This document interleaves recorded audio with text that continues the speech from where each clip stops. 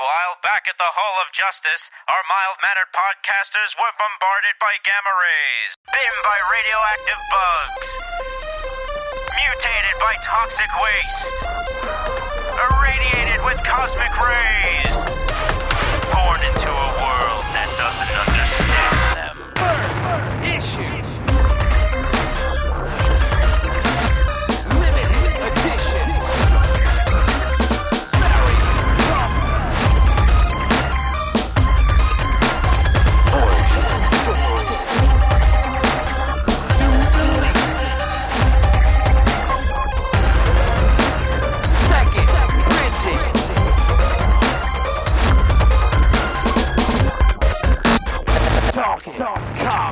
Hello, everybody, and welcome back to the Talking Comics podcast, the only comic book podcast that won't scan your likeness to put you out of a job and is not powered by AI. It is Wednesday, July 26th, and you're listening to episode number 608.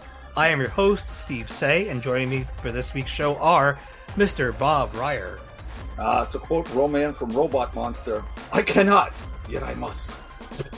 Roman. Aaron Amos, and we'll talk about Roman in just a bit. Aaron Amos is here. Did you miss me, bitches? Yeah. Yes, we did. Indeed. God, we got all topical this week. Wow. Okay. That's right. This is timely. That's what I'm all about. I guess. All right now. Yep. Got to get the jokes while the getting's good. We've got Twitter turning into X, and Hollywood's still on strike. These are some interesting times. Anyway, he does like that letter X, doesn't he? Oh God, he's pathetic. I chose not to respond because I don't want to. No, in the word of Will Smith, I'm going to keep his name out my mouth. I'll set them off. I don't give a crap. He sucks. All right. It's my own fault. I brought it up. All right. What are we doing here? We've got a jam-packed show, despite it only being the three of us this week. We do have lightning rounds, of course. Some of them might be a little shorter than usual. Mm-hmm. Not going to name names. It's me. Hey. We've got a little Barbie talk. We've got some Oppenheimer reactions from Mr. Bob there. And then we have a massive news section because San Diego Comic-Con happened this past weekend. Despite a bunch of people dropping out of the show, comics soldiered on. And according to a couple of people that were there on the comic side, it was a great year for comics-focused content. Imagine that. Imagine. A Comic-Con with comics. Right? Wow. Who'd have thunk it? Who'd have thunk it? Figure. You take all the glitz and glam of Hollywood away from Comic-Con, and it's about the comics. We've come back home. So nice. The 2023 Eisner Award winners have been announced. We've got new trailers to talk about, a couple of book announcements that are pretty cool, and one SDCC activation that I kind of wished I had gone this year, if only to go to a thing that we'll talk about a little later. And that's it. That's what we're doing this week. Settle in, get ready. Let's move around a little bit. Bob, since you're the only one here, there are others that saw them, but you saw Barbie and you saw Oppenheimer. Yes. I would love to hear.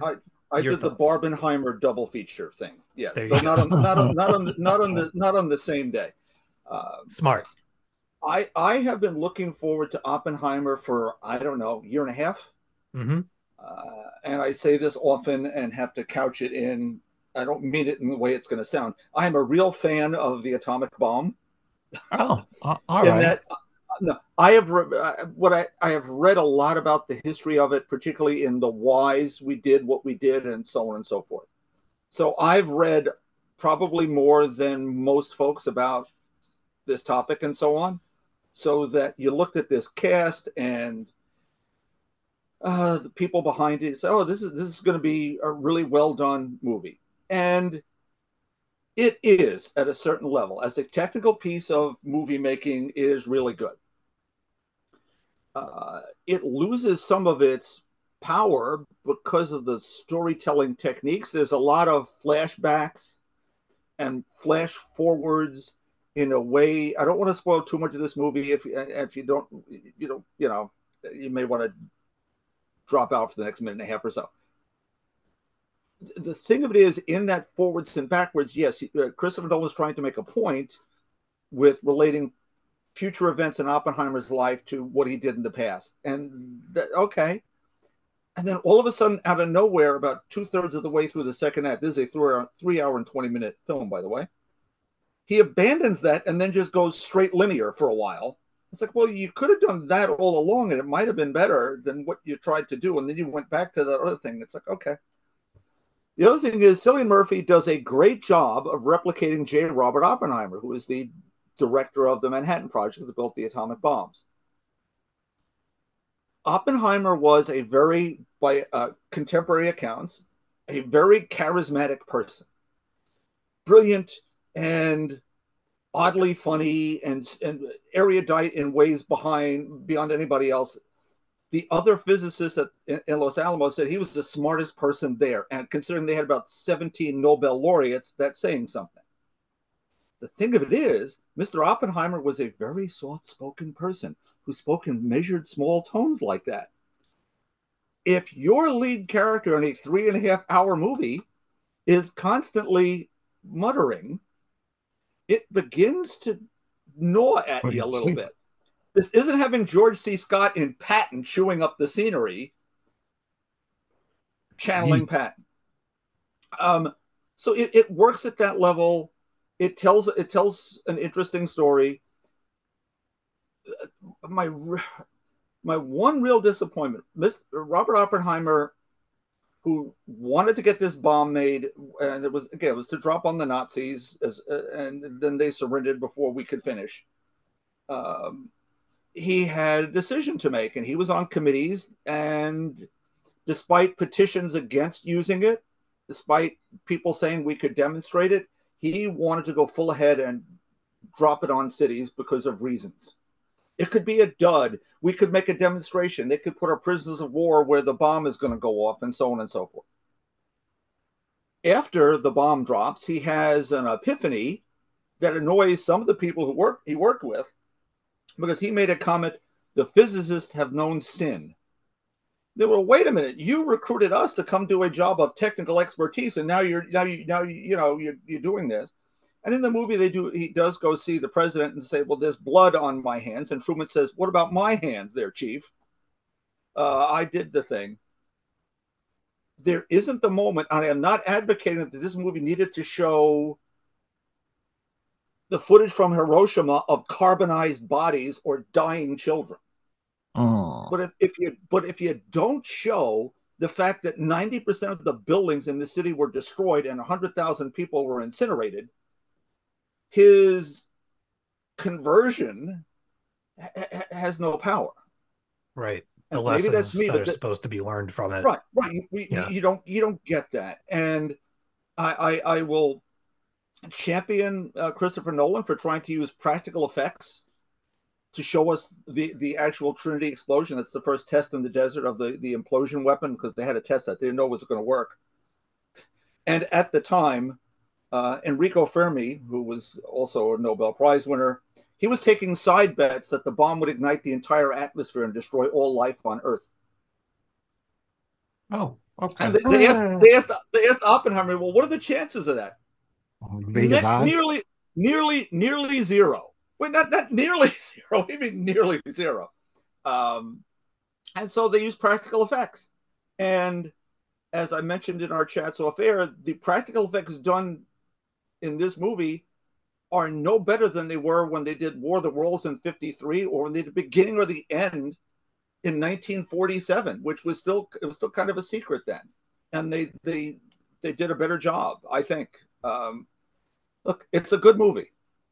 It is not a disaster. But you've got to be ready to sit through something that's not going to have the impact you thought it would. Yeah, I'm sorry. Did you say this movie is 3 hours and 20 minutes? 3:20. Yep. 3:20. I thought it was just 3, but that extra 20 minutes. 3:20. Yeah. No, that 20 Uh, minutes would be the and I say the that, credits. I say that realizing that I have probably sat and watched Lord of the Rings Return of the Kings like 15 times. But that's a different situation altogether. That's pure Right, fantasy. right.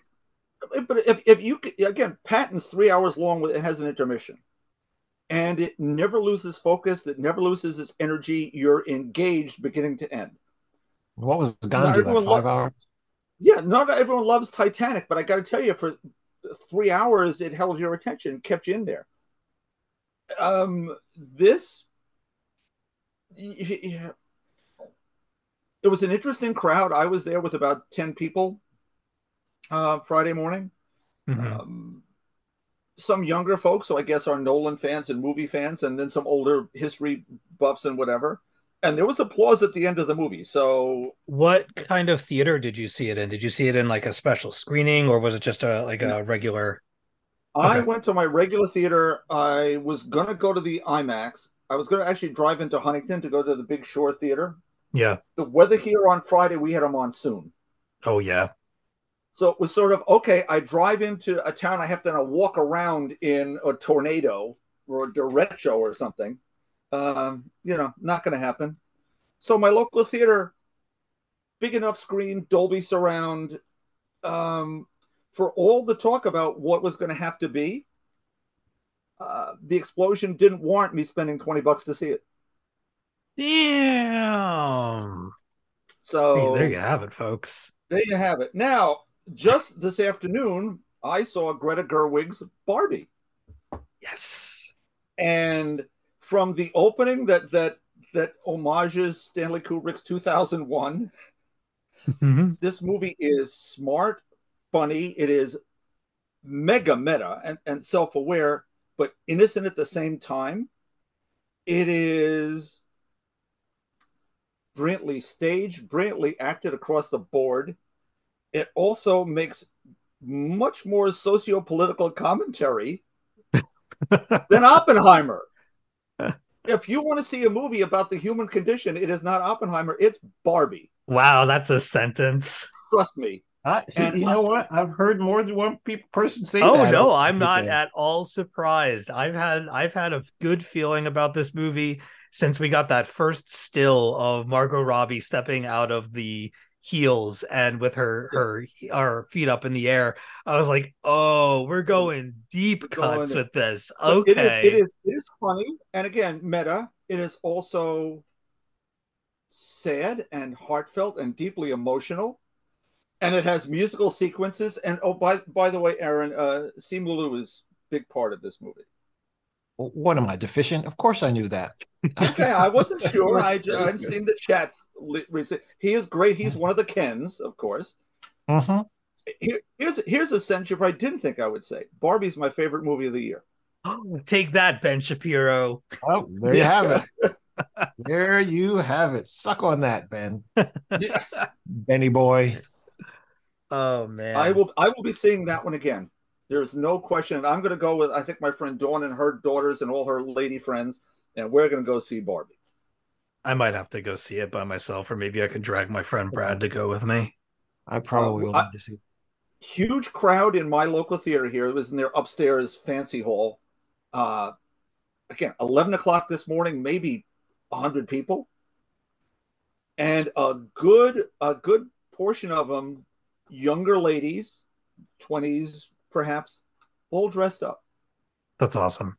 doing pink and I was, doing Barbie and the various aspects of Barbie. It's like, oh, hadn't seen that in the theater since Wonder Woman. Did Well, they maybe have Captain Marvel a little bit, but the display where you went of the empty Barbie box that you can go into and take photos in? didn't have that. That's probably one of Ah, the bigger houses. I've That's seen. that's a big part of the movie too. So that's in the film itself. It looks incredible. It's doing phenomenally in the theaters. What did it open at 180? It was something ridiculous. I think Greta Gerwig is the second female director to have her movie open at over 100 million in the history of film for opening weekend. wow. Yeah. So it would be That's Captain Marvel, I insane. guess, before that, or Patty Jenkins, I I think it guess. was Wonder Woman. I think it's Wonder Woman and Barbie. That's insane. Just to think about that. That really is insane. Only the second. Oh, This movie did so many, like, you talk about marketing, like whoever the PR team for this movie is, they've been knocking it out of the park between doing the like user generated Barbie like posters where people could just insert themselves Mhm. or their pets or inanimate objects and turn them into Barbie dolls was absolutely incredible. The Barbie house People in that the just theater, appeared in Malibu. yeah. I was gonna say people in the theater were doing that app. They were Yeah, taking pictures of each other and the people sitting next to them, making themselves into various Barbies and stuff. yeah. They were they were very smart, and it was, they leaned into the whole Barbenheimer thing, built marketing around that when it became popular, Yeah, and they embraced every bit of this movie and sold it for exactly what it is. And I mean, the vast majority of people walking out of this thing have said they've had a blast. I can't wait to see it. It's been one of my most anticipated movies for the year. and I got to tell you this: kudos to both Mattel and Warner Brothers because they allowed a lot of shots across both their bows in this movie. Yeah, they almost didn't. Really? Okay. Yeah, it was. I wrote a story about the whole thing earlier today, that Greta Gerwig was getting notes like I can nonstop from imagine. people with especially for Will Ferrell's character. They were saying that Oh, he he's fun. kind of edged a little too close to home for some of them, and some of the executives were getting uncomfortable. And Greta was kind of like, "Yeah, that's the point." And Yeah, she apparently she's a huge Sylvester Stallone fan, particularly of the Rocky movies. And yeah, one can so tell. Ryan Gosling's Ken is based loosely off of their mutual love for Sylvester Stallone. Oh yeah, oh yeah. Yeah. There's a whole montage, but it works. He across the board, everyone's great, but Ryan Gosling and Margot Robbie and America Ferrera, Yeah. she and America is so important to this movie. At some level, she's the heart of this. As she's a real world lady who works at Mattel, Mm-hmm. and so you can imagine where things get to. There are moments with no, I'm not going to say anything because I want people to be as surprised at some of the things I saw today that I mean, it shouldn't be. It's Greta Gerwig who did Little Women and Lady Bird, so there's that. But that you could have a movie that works on so many levels. If you were a 9-year-old girl or boy and sat in the theaters, it's colorful and there's music, and you might have to have some stuff explained to you. I heard different ages laughing at so many different things for so many different ways. Adults at the shots, at the self awareness of it, that you 60-year-old women laughing from the core of their being to little girls just tittering and giggling and having a great time. In the same way that Wonder Woman addressed 3 generations of people, sitting in front of me were mom, grandmom, daughters. You know, a lot of ladies go to the movies. It doesn't have to all be testosterone. Their movie companies. Just saying. Mm-hmm. Just saying. And we'll get to a trailer later, which is getting some of the same negative energy from some of those negative bros. We'll talk about that as yeah. we get to it. Bite it. The Exactly. bros. They The ruin bros. everything.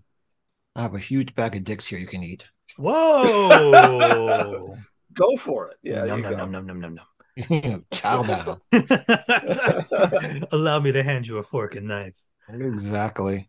All right. Well, that sounds amazing. I'm genuinely looking forward to seeing both of them. Barbie more so, but I am still very curious about Oppenheimer. I don't know that I'll see it in theaters, which is kind of a shame, but I will definitely make it out maybe this coming weekend. I can find somebody to go and see Here's Barbie the with thing, me. Steve. If you were going to go to the theater to see that because of the hype that you should see this in the IMAX it was shot in, Yeah.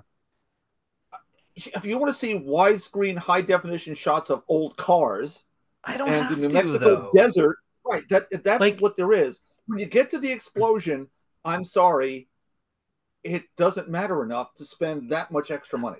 It really Christopher doesn't. Nolan, for me personally, like I know that like the one of the events of the summer is to go and see Oppenheimer, and I like I said, I do want to see the movie. I am curious about it, but I don't feel that pull to go and see it in a theater. Like I've gotten pretty picky about what I go to the movies for lately, and like if I had to choose, Barbie would be my top pick. I'm already pissed at myself for not seeing Mission Impossible yet.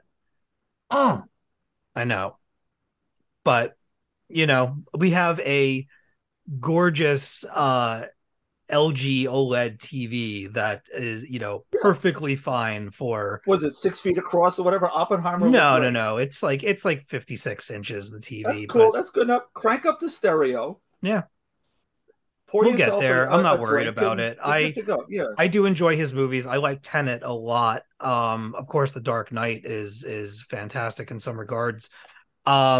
I just, I don't know. I'll let everybody else have fun with it. I'll catch it a little later. Yeah. I'll go and Good. use my money for Barbie.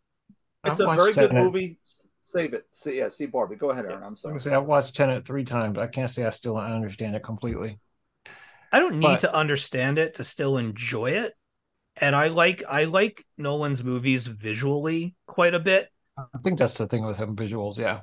Yeah, like that's a huge draw for him. It's not his stories. It's mostly his No. like style and the overall vibes of his movies I like, but I mean, can I follow all of them? Like Interstellar, I kind of Bronwyn had to explain it to me. I was just like, okay, what now? Where are That we? movie was long for no reason. But yeah, I see your point. Yeah. So Hey, right. If you want to see an Oppenheimer movie, go watch on YouTube probably Day One, or the HBO thing that was done, or Showtime. It was 50 for the 50th anniversary of the bombing of Hiroshima. It's just yeah, called Hiroshima, I'm and you genuinely get a lot more curious. out of it than you did out of this. You'll have the power that those events should have. I'll also have the power to pause it to go use the bathroom if I need to. At That's 3:20, some people have posted online, by the way, where you where you can actually just leave for a couple of minutes and you won't miss anything. good lord. I'm gonna have to diaper up for that one. I'm gonna say adult diapers. Yeah, Hey, All how's right. that face going down? What else do we have on the agenda? Is it lightning round time? if Sure, you'd why not? like, I can save my banter for our trailer talk because one's related Sure. to the Yeah, other. I don't really have any banter of my own. I feel like He shit. said, So there's my he said banter. I trailer ate talk. I've got something I've got wrong. I've got big banter, and it does involve eating. So there you go. Yeah, we had McDonald's earlier tonight, and Well, like dippity I'm devil. I'm not afraid to eat a little McDonald's every now and again. I quite enjoy it, but there was something where I ate my burger, and as I took the first bite, and I said something to Brahman, I was like, "This, the consistency of this is off." She's like, "What do you And mean?" I'm yet, like, "What's that?" and yet you push through. I know. I look. I've Pig ordered two slime. of You ate them. some I pig only ate one slime. of them, but she ate the other one. Hmm. So I'm not throwing up, but I don't feel well.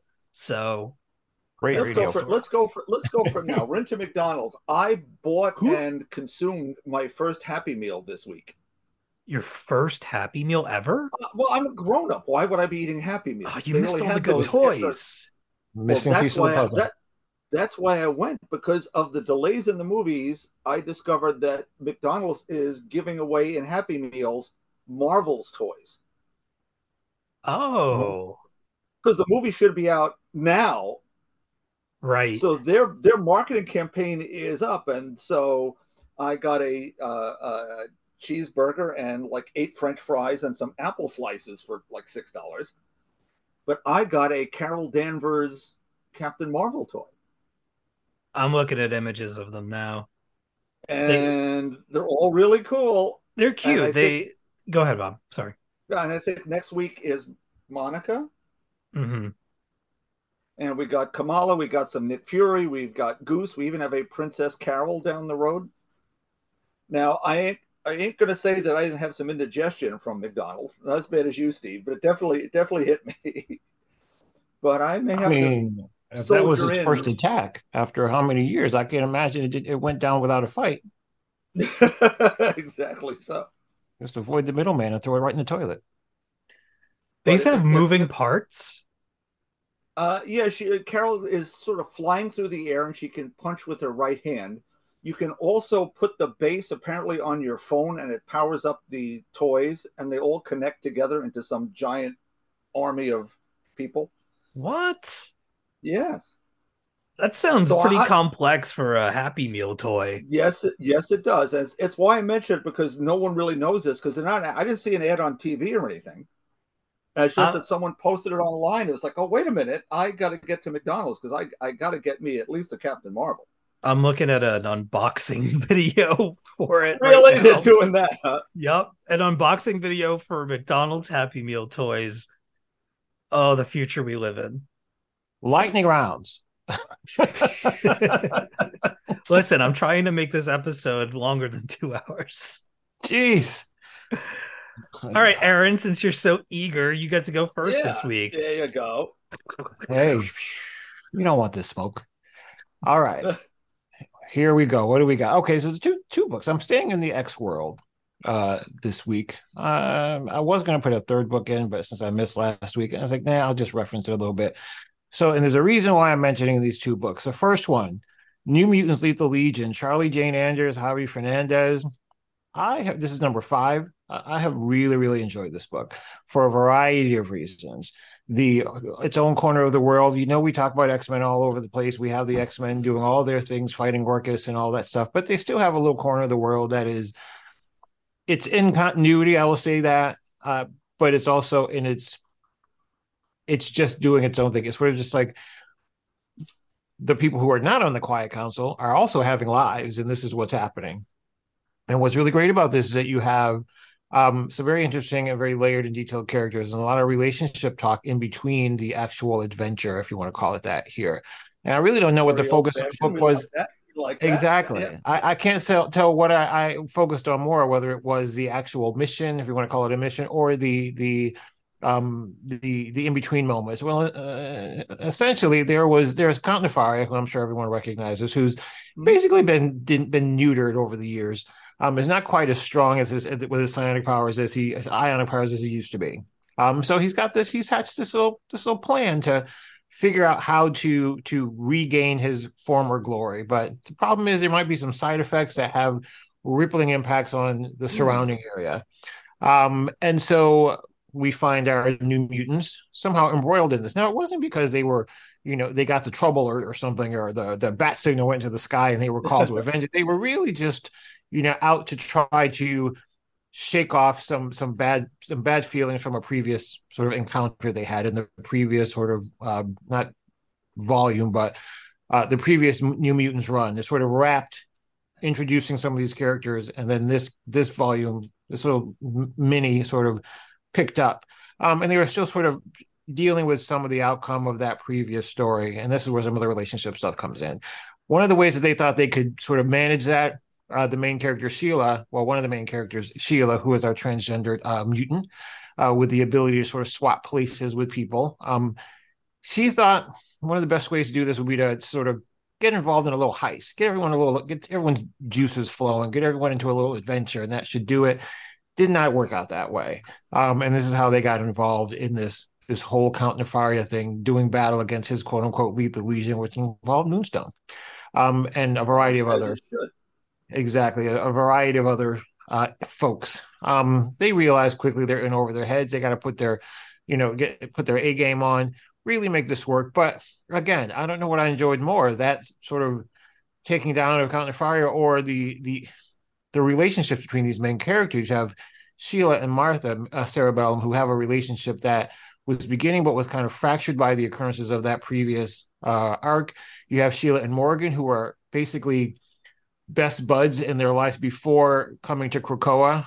Sheila embraced Krakoa, Morgan not so much. Sheila, as I said, is trans. Morgan is non-binary and ace.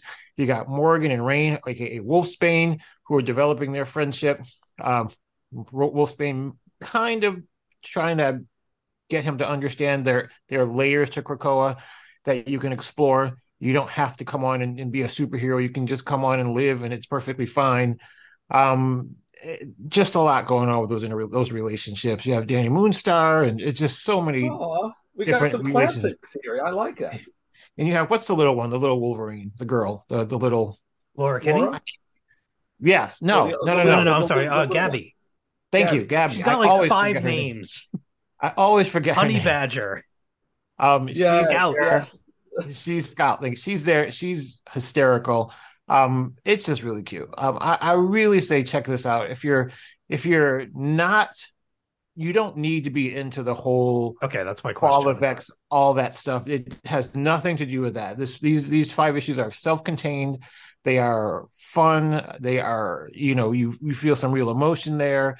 And there's a little sort of a write-up at the end of this volume, Charlie Jane and her joy and glee at being able to create trans characters for Marvel. So I say check it out. I think you really like it. I did. The next book, for those of us who are indoctrinated into the House of X, X-Men Red, number 13, Al Ewing, Stefano Caselli. Oh, good Lord.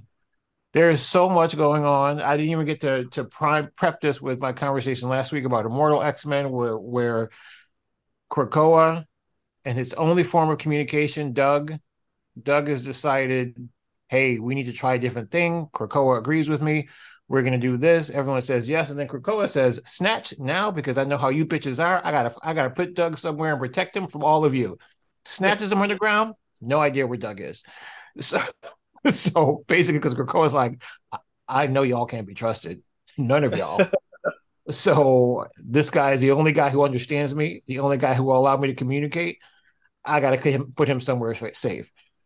There's just so much happening. So now you come into this is Immortal X-Men is dealing a lot with the political side of trying to deal with all of the things coming at mutant kind right now, internal and external. Not to mention you have interlopers trying to come in with Selene again, trying to come in and stake her claim, and people Sebastian exactly.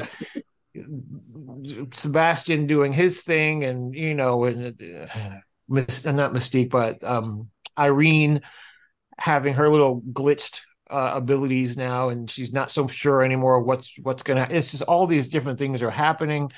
So that's Immortal is more the political side. X-Men Red is really continuing to deal with the impact of Arakko, of Mars becoming Arakko, and what that means for its people and the evolution that those people have had, the Arakans over the what is it, year and a half now since we've had that sort of the last gala, I think it was, wasn't it? Or was it the gala before? I can't remember. Where they terraformed Mars? I think it was a gala before. It was a gala before. So you're seeing this sort of evolution of society on Arakko.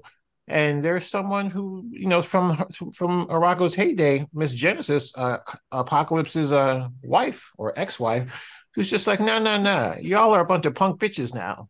I don't think I like this. If you're not in war, then you're of no use. He goes, basically her theory is only the strong matter, the weak are irrelevant. If you're not at war, how do you know you're strong? If you're not beating someone else down, you're getting beaten down, which means you're weak. And she has basically come back to challenge all Arakko on their little council up there. Yeah, I'm back. I'm taking this shit over, and you're going to have to deal with this. And it's about to go down again. So I'm like, how many different ways can we split mutant kind? How many different things can we put on their plate, right? It's really building up, and I can absolutely see where this is all going to go, how this is all going to build up and fracture mutant kind. Every time I read one of these books, I have a different theory about how this is all going to play out and the overall story. I do think we're going to continue going down this path. I think it's just going to shift the narrative a little bit to sort of make it a little fresh.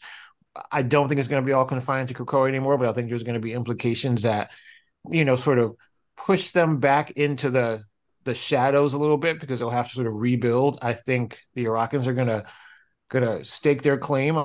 You already saw a little fracturing there, and I just think it's going to be really, really, really interesting.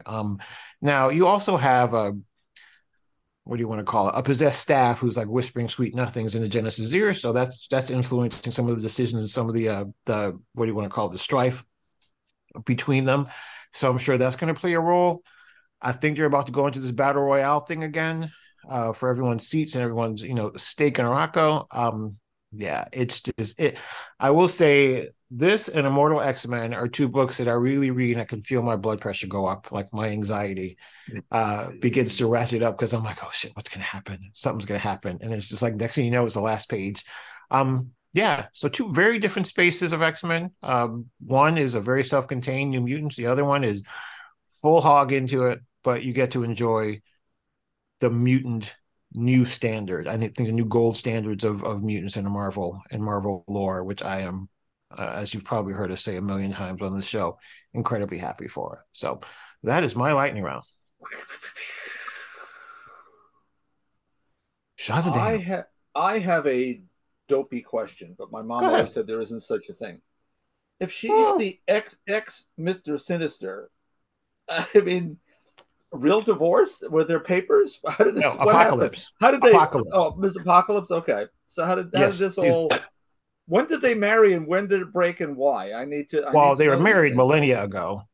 Okay. But then she, as part of her little Moroccan thing, they were basically on the front lines of this like never ending war. Whereas Gotcha. he was here trying to the whole Apocalypse thing. his whole role Yeah. in this whole House of X Powers of 10 thing was, and then we get the X of Swords, was basically to reunite with them again, to sort of bring them forward, to bring these lost people forward. And that's what, and I remember after X of Swords, he and Genesis walked off into the sunset together. That's why That's right. Apocalypse Okay. left. Yep. Well, she found She's out he has known that Araco has sort of chosen peace. His objective, as he said, was it was always everything he did was to find peace for Arakans, was to steer them toward a peaceful existence. And she's like, no. wait a minute. I don't like no punk bitches. And so she's basically Okay. just like, no. So she was kind of pissed. He lied to her. She ran him through with a sword a few times, and he died. Always a good thing. But of course, he came back to Never. life because he just does. Yeah. And then she took her own little special little gate that she created from, I can't remember what it was. I know it's in there somewhere. Her own little gate, and next thing you know, she's walking on Mars, heading towards Storm and crew to basically let them know. So she got the house, is what we're saying. Basically, she got Yeah, it all. right. Yeah. She got it all. She shut him down. She was just like, I'm not worried about you. Come for me if you want to. He tried, and she's just Yeah. like, snip, snip. Next. Love it. She's Love like, it. yeah. So, and he's like, I still love you though, and sent her on her way to go do what he knows she's going to do. But it basically, I don't want to say rewrote, but it basically, I guess, gave more layers to all the stuff that Apocalypse has been in theory doing over the years. So basically, it was all intended to sort of eventually reach a place of peace. I guess his way of going about it, though, was a little extreme. But yeah, that's kind of where we are. Okay. I also want to chat into your New Mutants thing. Count Nefaria, it was just a gangster when we first saw him. But I guess it was under Roger Stern and John Byrne doing the Avengers. He powered up to being someone who could take on the Avengers all by himself as Gravitron, right? So is that what he's looking to get back to? So yeah, he talks about throughout the entire sort of mini here that he references the events that basically kind of neutered him, where his powers were sort of diminished, and he realizes that he's not as strong as he once was. His objective now is to use a convention at a place in New York called the Chavits Center to reverse his situation. But he didn't listen to some warnings from scientists and miscalculated a few things. So there might be some farther reaching impacts to his plan if he executes them. Which was exactly that. He would execute basically all of Midtown Manhattan. And the New Mutants are really kind of bummed out by that. Yeah, I think the people of Midtown Manhattan would object too. I'm just saying. Yeah. Unfortunately, they have no idea what's going on. Yeah, unfortunately, they don't know. They have no idea all of it's happening. Somehow they're all cut off. The New Mutants are cut off from Krakoa. They can't. Something is blocking them. They can't reach out. So basically, they're on their own. with Morgan, whose mutant power is he can turn anything organic into chocolate. Well, if you turn Count Nefaria into chocolate, it's over. Is that their only power? That is their mutant power, yeah. And Scout at the end is just like, this is so cool. So and so pooped. Can you turn that to chocolate? And she goes, ooh, chocolate scat. I was like, all right, okay, someone went too far. Editorial should have caught that. This is in Lethal Legion. It's in Lethal Legion. Yes. Yeah. All right. I'm sold. I was on the fence for a second. He's like, chocolate scat. Should I wait for it to be collected and trade? Because I only have the first issue. I read it and enjoyed it, and I just tried looking it up while you were talking, and all the issues are still like $3.99 and $4.99 a piece. Probably wait. I mean, because it's going to make a really, really good run. A really, really good. Sounds like it. Yeah. All right. It's just fun. I've got other questions for you. Well, I have one. Let me throw one quick one in, Steve. Go ahead, Bob. Can Morgan turn the Lethal Legion into a Whitman sampler? I guess if they wanted to take that approach, could. But I don't know. But because at one point I thought maybe I misread that somewhere, because I could swear I had read earlier that their power was turning anything to chocolate. But then they don't really mention it a whole lot until towards the end. I'm like, nope, I did hear that right. Yeah, I did hear that. Okay. Anything organic into chocolate. Chocolate. I was like, because I think that's part of a little bit of the rift between them and Sheila, in that, Sheila's got this really cool power where she can literally swap places with someone, and it's not like, all right, Steve's over there and Bob's over there and they swap places. No, it's like she can become their existence.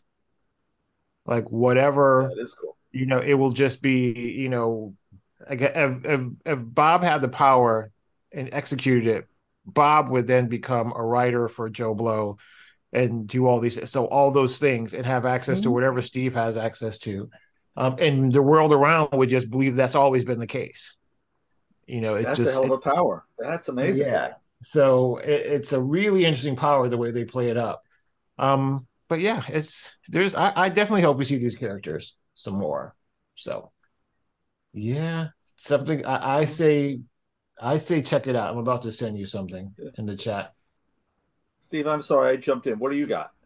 Well, we were talking about Miles Morales before we started recording, and so I have a Miles Morales question.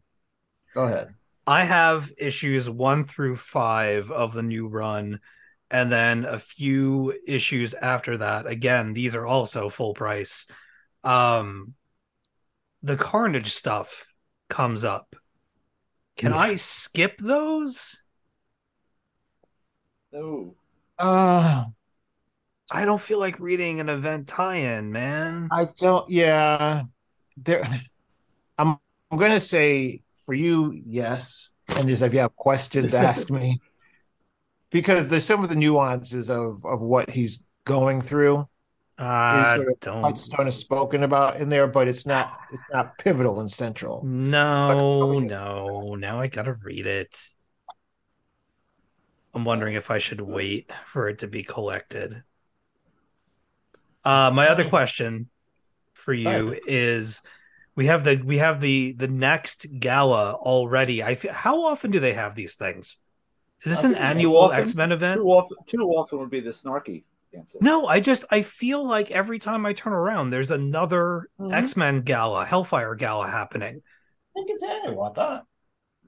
I don't know, but there's another one this week actually. Yeah, exactly. That's what I'm saying. I think it's annual. I think it's that time of the year again. I think that's nuts.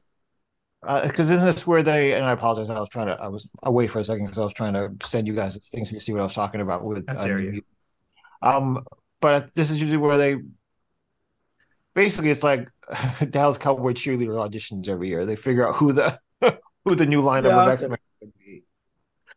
Basically, that's what they've done in the last several galas. It's like, okay, we're going to introduce you to this year's X-Men, and that's literally what happens. My question for the X-Men stuff is, is there such thing as a jumping on point with that stuff? Because whenever we ask the question about, what should I be reading to be up with the X-Men, there's at least three titles in the pool. It's X-Men, X-Men Red, and then probably X-Force or Immortal, some random. Immortal and X. Okay, Immortal. There. Okay, there you go. So my question is, like, if the Hellfire Gala is supposed to be this big X event, can somebody that hasn't been reading stuff jump onto the book with the Hellfire Gala, or is there just way too much going on right now?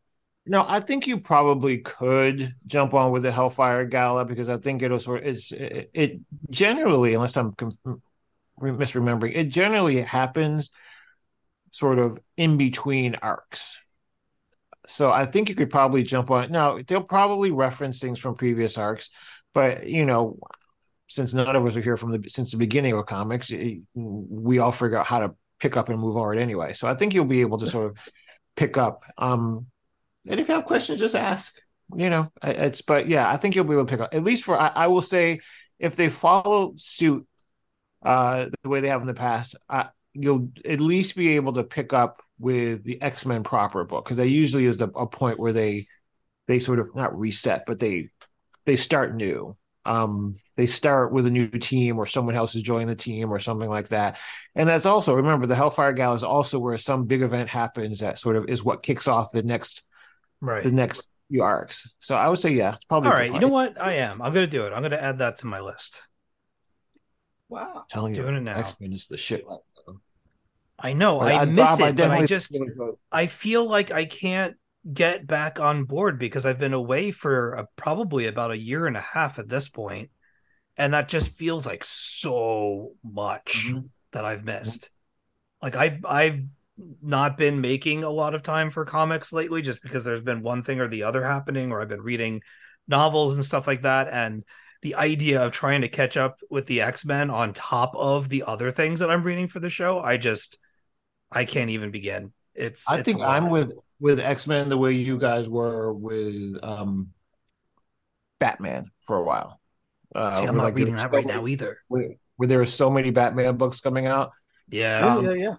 I legit, but I will say, in the X-Men's defense, I will say they have after that little stretch of where we were just like, I don't know if have they lost their magic. They've settled. Yeah. They've settled in. Everyone has settled in, and they have really created this very well-connected universe. But each of those books that we mentioned before has its own identity. They're all connected. The things that are happening in one definitely impacts the other, but you will not be lost in a book. Like if you only read Immortal X-Men, you would still get a very good story. But if you read Immortal X-Men and X-Men Red, you have additional context as to, well, shit, she's got this going on. Storm's got this going on over here, but she's also got that going on over there, and blah, blah, blah, blah, blah, blah. Yeah. And then you throw in X-Force, and you're just like, but damn, Pietro's sitting on the Quiet Council.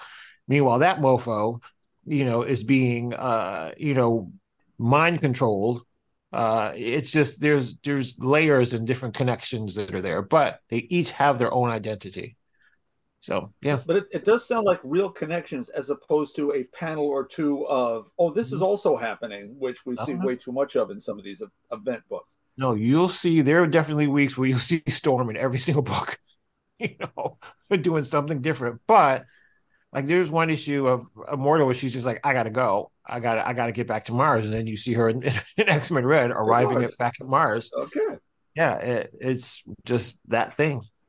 Yeah, they've done it took them a while to sort of settle back again and sort of get their footing, but they got it back, and they've been sort of, and they keep connecting all the different parts and pieces, the stories. You have Sinister still out there. Well, there's some version of Sinister. There's like none of them know who the original is anymore. So there's so many of them out there. You got Mother Righteous doing everything, but they're still connected with Orcus, and that's in the other book. Then you got in the Sins of Sinister book, but then you got Orcus is still the main driver in the X-Men book, and then you got the X-Force book, which is also about Orcus, but then you got Moira, and it's just All Wait, these.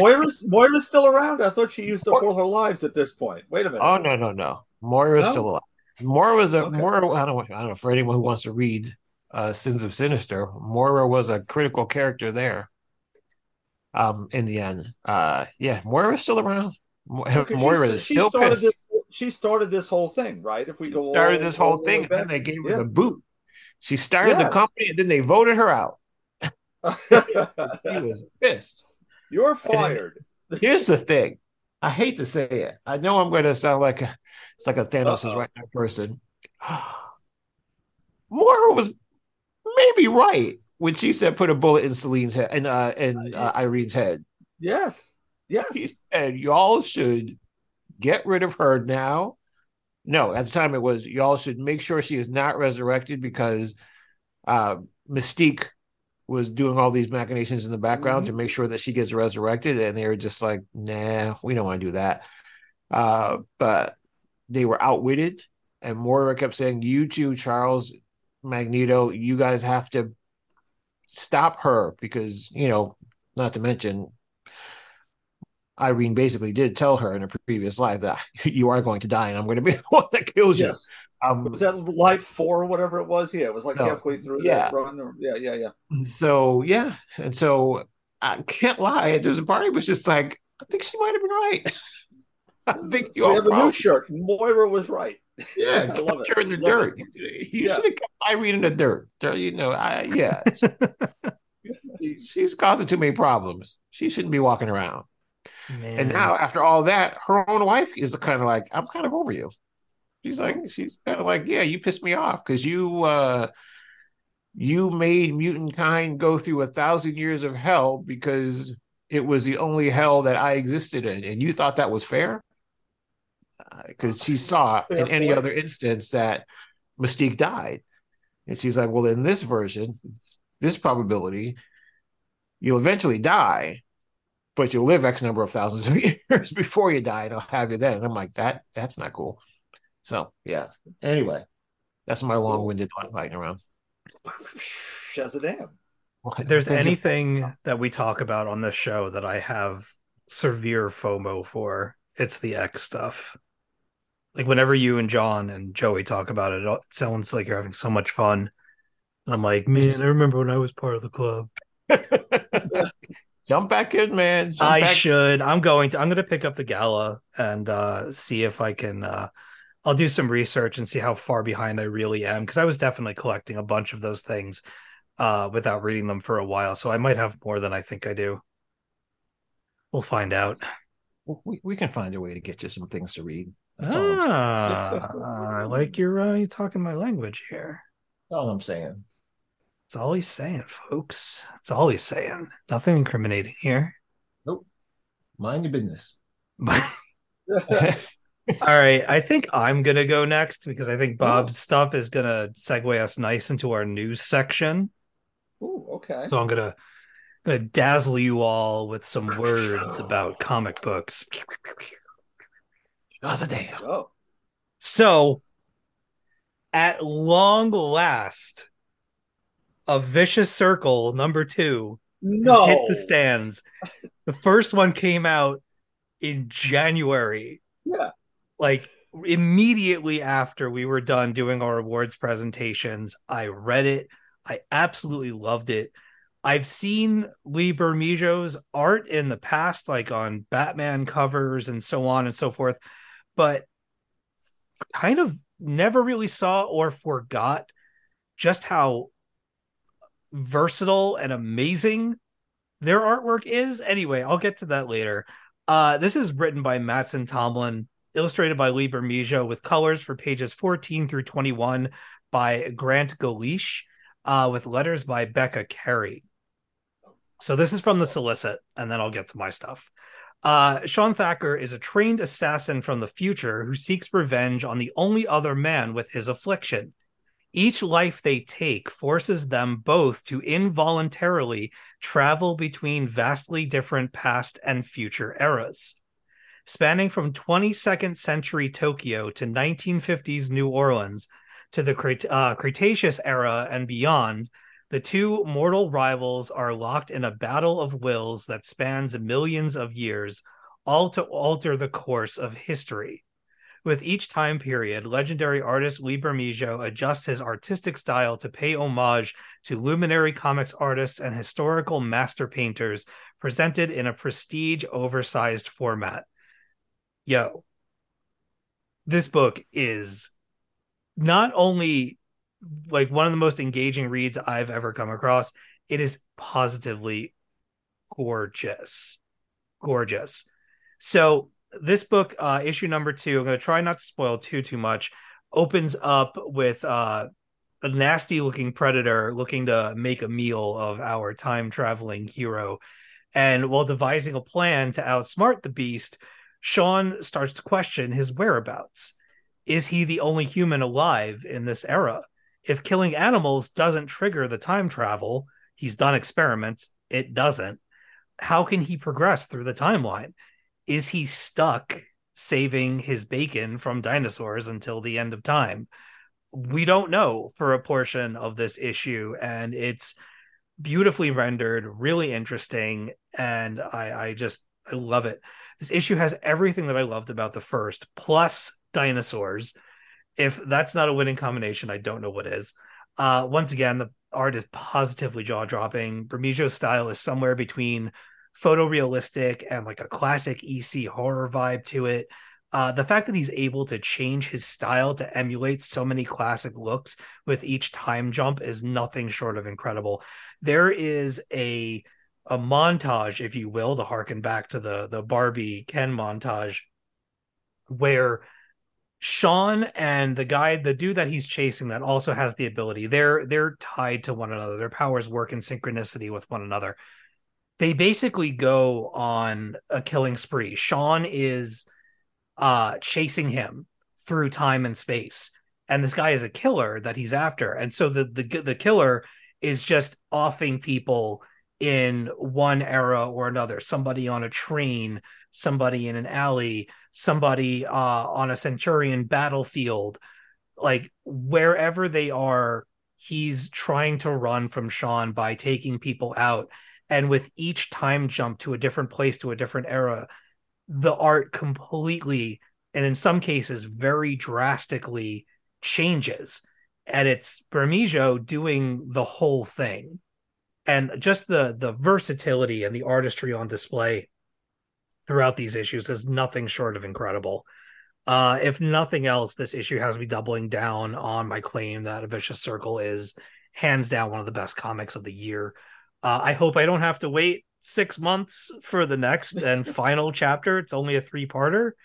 So if you want to wait for the trade to be collected, it might be in another year or so, but it'll be worth it. It's a ride.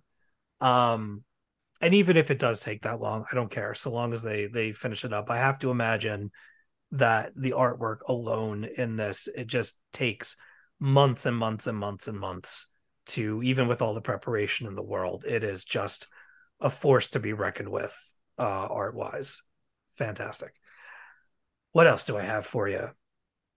I don't have any notes for this one, but I do have some positive words. I read Hawkgirl #1. This is a new book from DC, written by Jadzia Axelrod, drawn by Aminke Naholpan, and colors by Adriano Lucas, and letters by Hassan Atsmani Elhau. Sorry, probably butchering that name.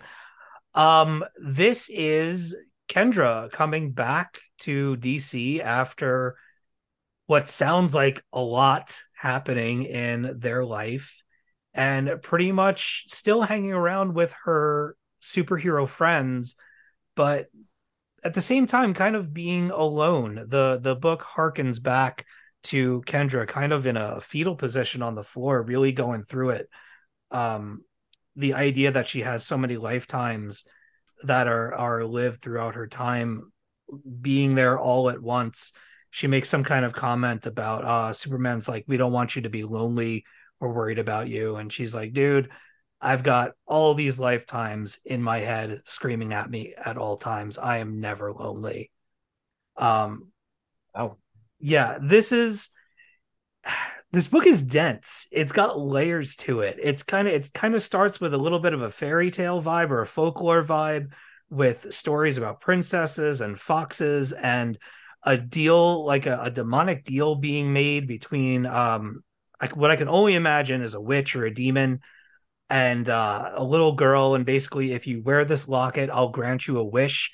And then when the has come and I come to collect, you'll have to, serve my do my bidding for me, if you will. And it turns out that the locket that she was given is made of nth metal. And Of course. by her living her life while wearing the locket, she has kind of charged it. And so she's inadvertently become a living battery for this device that she's been building for the better part of 40 years, 50 years. And it's got something to do with Kendra. And I guess we'll find out more about that in the next issue.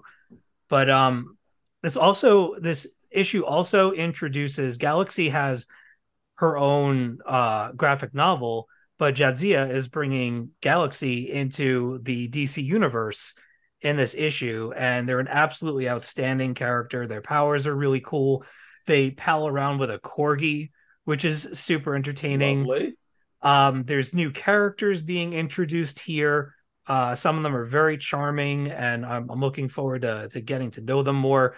There's a great page with Batman just being the most Batman-ass Batman that you could possibly imagine, with him basically giving Kendra information about Galaxy. And she's like, do you know anything about her? And he's like, not much. And then just launches into this entire history of the character. And Kendra's like, that's not much. He's like, shut up. It's awesome. Oh, my cat's going crazy. I might have to mute myself and go and let her in.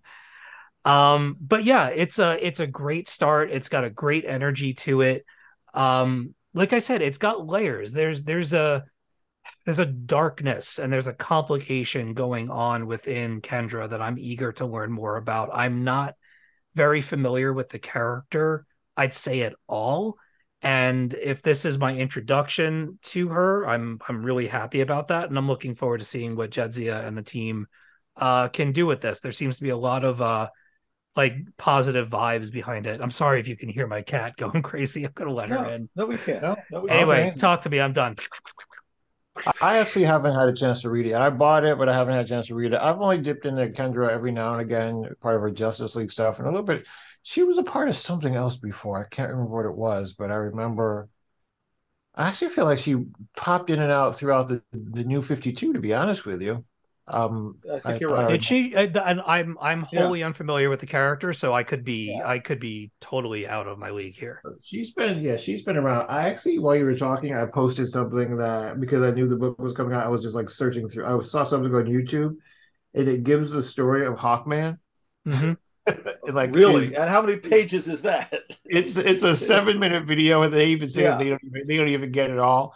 But just the craziness of the Hawks, in the DC universe between all the crises and all that stuff. I don't think anyone will completely understand, or I don't think anyone can completely say they know any of the Hawks entirely, because things have been retconned and crisis in and out, and this person was that person's son, and this person was so and so, and this was actually their reincarnated whoever. It becomes this whole convoluted thing. But I think she came. I think the current incarnation of her was during the first Scott Snyder thing, the metal thing, whatever those metals were, death metal, whatever the first dark one metal was. Because there was a whole death metal thing going with that, right?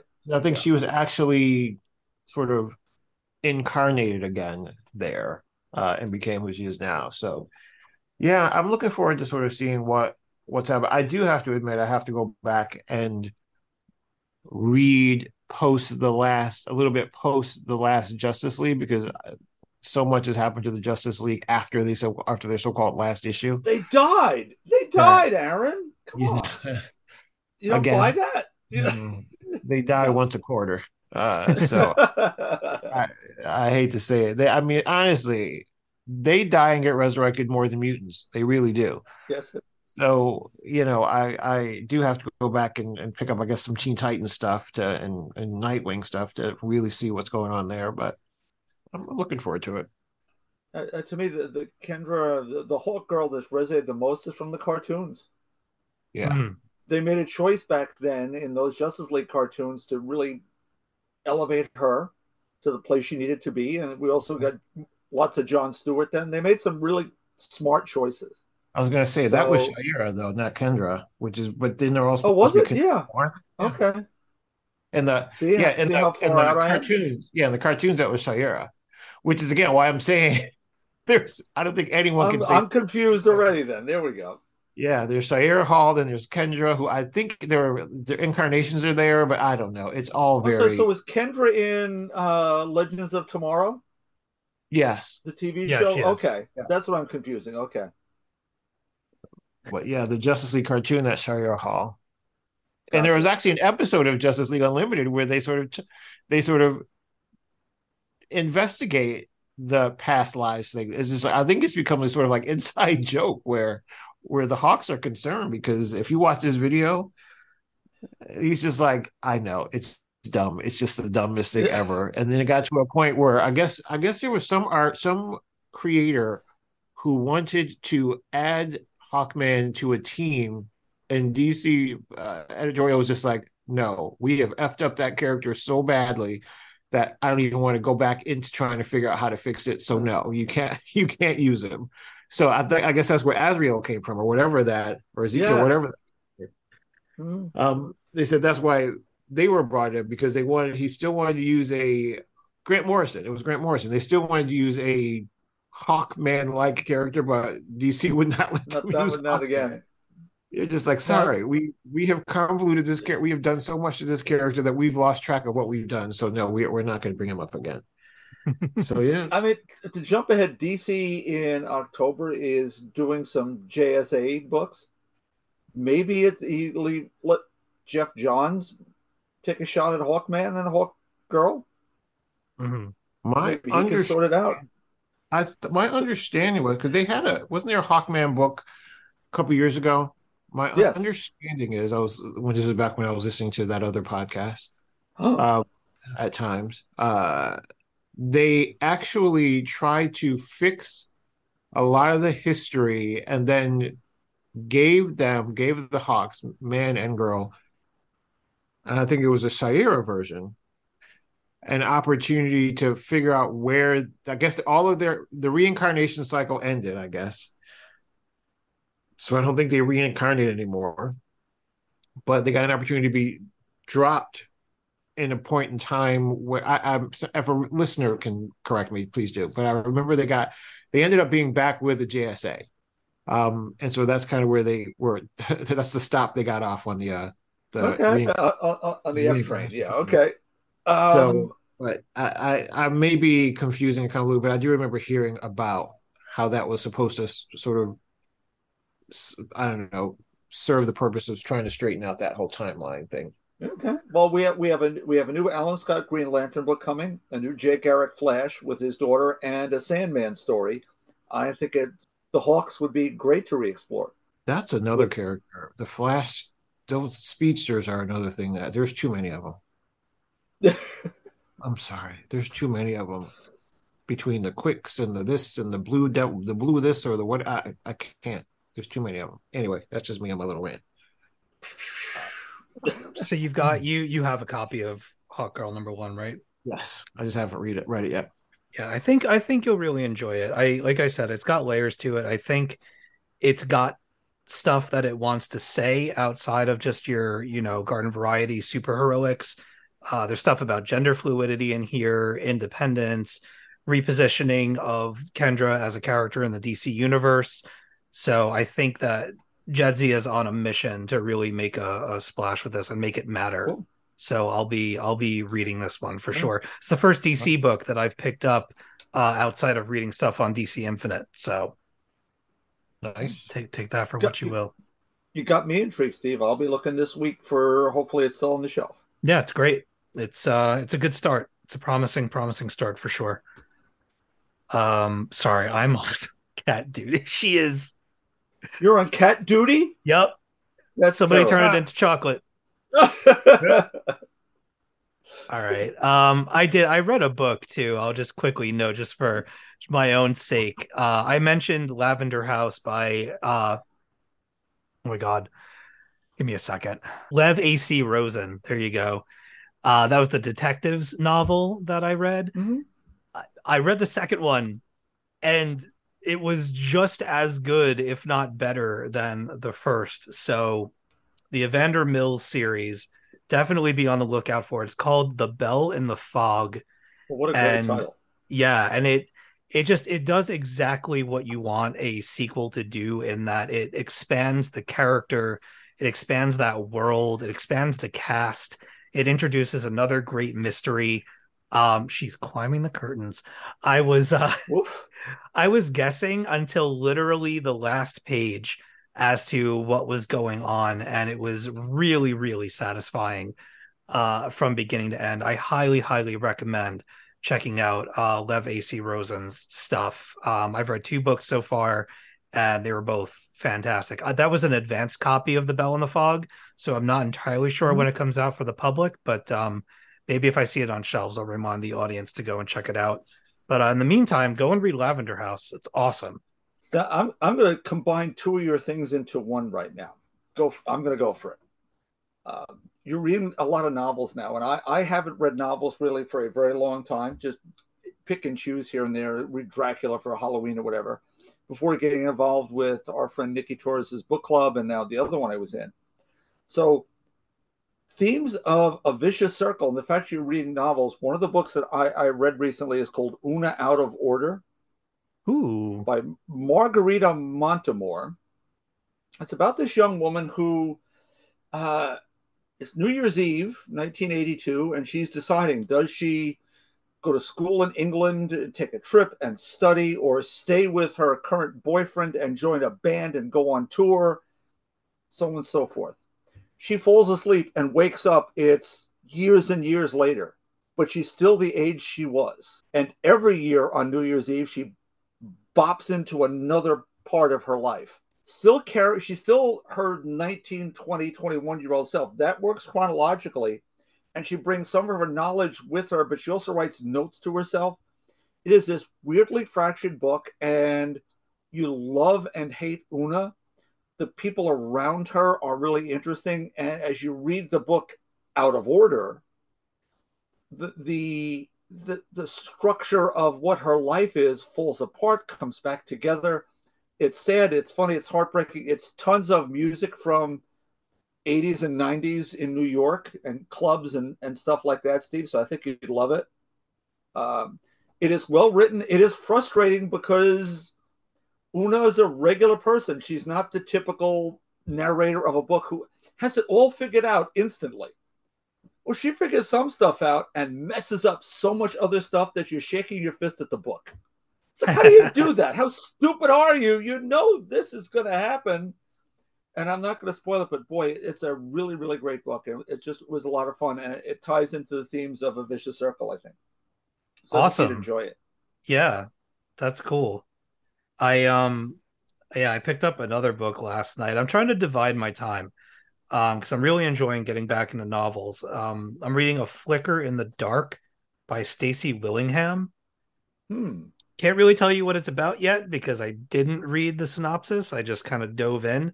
Turns out that there was a bunch of free stuff to read if you have the Amazon Kindle app. So Nice. taking Yeah, advantage of that. they keep throwing me things like, you could download this on your Kindle. Well, no, I can't. We well, I say we, Bronwyn got accepted. Basically, she made a contact through Diamond when she went to ALA, and so now we're on their graphic novel list. So anything Nice. that they ship, we now have access to, which is pretty cool. Oh my god, I There need you to go. let her out. I'm gonna mute you guys for a second. Yep. Talk amongst yourselves. Yes. Well, Aaron, we were talking novels. Oh, Is Aaron's he back. muted? He's not back. He's muted. All right, I'll stay with you for a second. She might Yeah. meow her ass off though.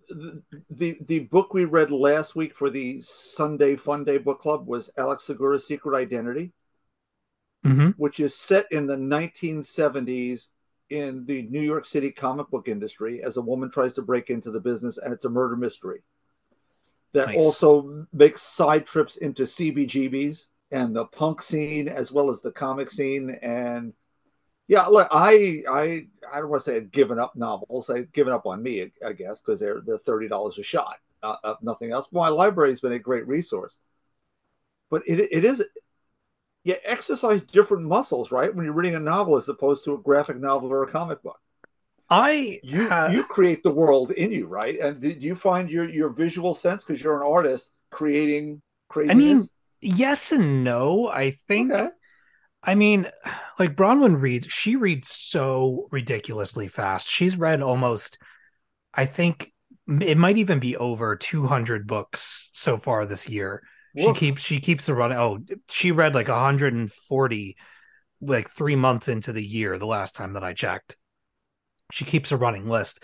I am a very visual person when I read, but I find my memory for characters and what they look like to be very spotty. So I can picture scenery and locations, but I always draw kind of a blank with the characters. Oh my God, this cat. Give me 1 second, Yeah. Bob. All right, I had to step out for a second, folks, but we're coming back to the conversation in three, two, one. Visualizations. I already said this, I'll say it again. It's the characters that I can't picture. I find that a couple of authors, they describe the character that you're following once or not at all. And because they kind of want it to be up for interpretation and for you Mhm. to insert yourself into that character. Um, for the Lavender House and the Bell in the Fog, I picture Evander Mills as kind of a 1950s Ryan Gosling type. It's just Okay.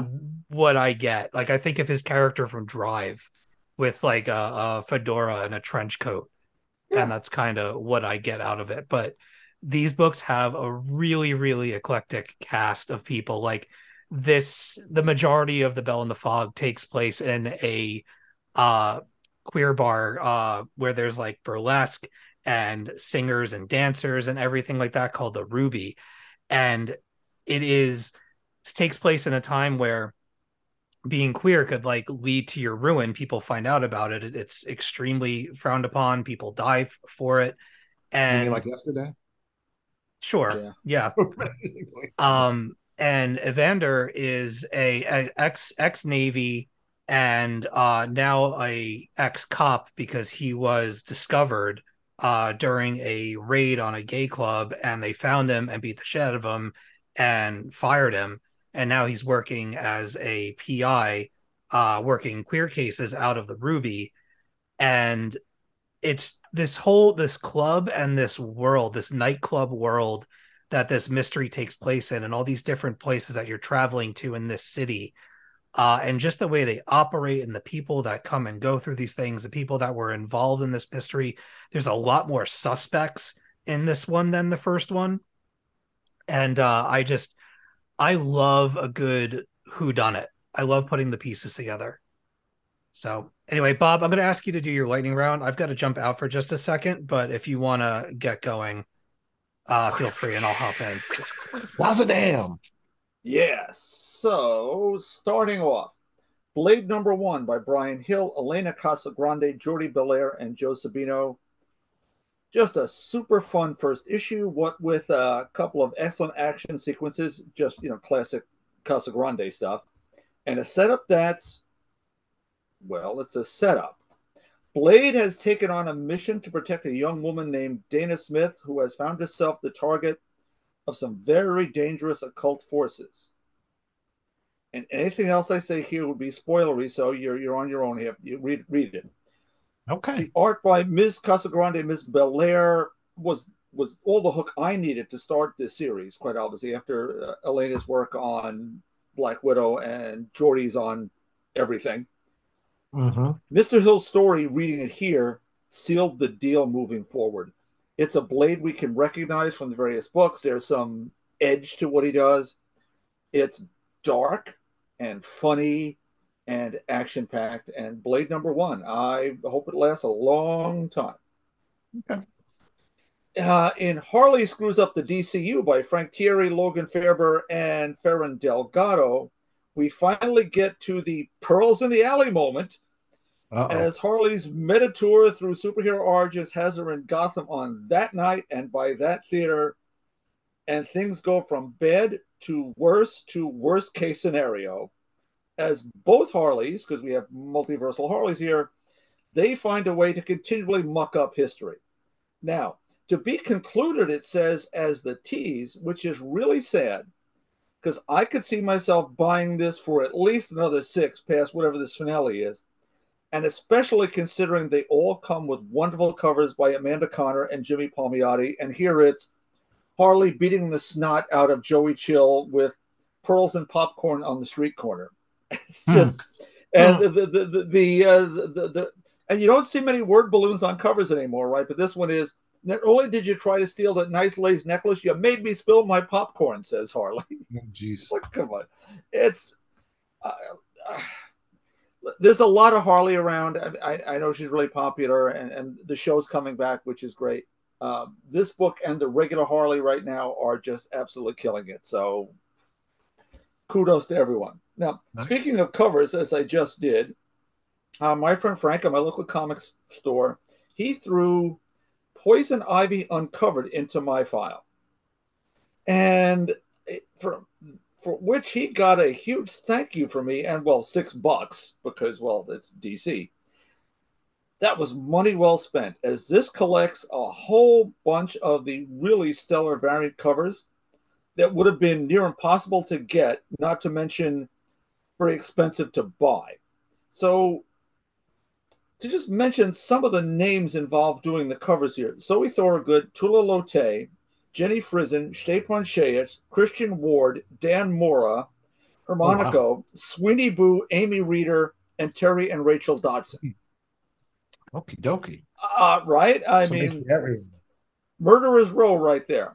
There's also a fun framing. All of Artist Alley. I'm gonna believe me, this book is in my go-to pile to bring to the con with me, because I can make this. Our friend Melissa Megan always has a sketchbook. Mm-hmm. This is my sketchbook. I just have people sign my Poison Ivy. A non-stop, one-stop shop. And just go right around. I don't have to carry 40 pounds of books around like I usually do. Now, there's also a framing sequences by Jessica Burbet, and it's art by Claire Rowe, letters and design by Kenny Lopez, that really ties everything together in a really fun, entertaining way. So, yes, it's a cover gallery for $6. The 7 or 8 pages of other stuff really works to pull it all together. And if all you did was skim through it and fan through it, you'd be good to go for $6. Read the book; it's even better. So, thanks to Frank at Long Island Comics, because I would not have gotten this otherwise. And I guess he needed my $6, but whatever. he thinks of me in these moments. That's why I've been going there since, oh boy, 1981. Same store. Sorry, Joey, you've got no stores. I've been going to the same store since 1981. He's not even here, and he's catching it. He's catching it, getting some shade, Now, Steve is sort of back, so this is good. Yeah, now, I had to take care of an inconsolable cat. It's like living with a bratty teenager. Okay, perfect. Now, Steve, if you can, I need our timestamp for right here. I mean, it says 1:25, but it's probably a few minutes off.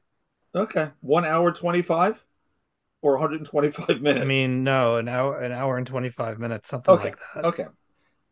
Because thanks to Michael Krause at Foundry Communications, I had the chance to check out the restored new 3D edition of the cult classic Robot Monster. Lovingly put back together by Bob Furmanek and his team at the 3D Film Archive, released by Bayview Entertainment. I guarantee that this movie has never looked this good, even in its original theatrical release. Now, here at home, I only could watch it in the Anaglyph 3D presentation. That's the old red-green kind of thing, that you get at 7-Eleven, right? Oh yeah, I remember those Right. days. And even that, I have never seen such depth of field on 3D movie, not even in brand new films in the theater. I can hardly wait to see what this is going to look like when I bring it to my friend Ed and Dawn's for our drive-in movie night, where it will be projected on the big screen in the true 3D with the polarized glasses you got to plug in, whatever. Oh gosh. Yeah. And look, and by the way, the 2D version is included here as well, and it's just as gorgeous in terms of a restoration. Uh, Also, over 2 hours of bonus features on the making of the restoration, even a 3D comic book slideshow. And look, as the robot monster itself, despite its inclusion in the rather odious Medved Brothers books, 50 Worst Movies Golden Turkey Awards, I've always found it to be quite enjoyable, if certainly really, really bizarre and a thing of its time. Quickly and non-spoilery, the plot goes like this. A mom and her son and daughter, and they encounter a scientist and his assistant while on a walk.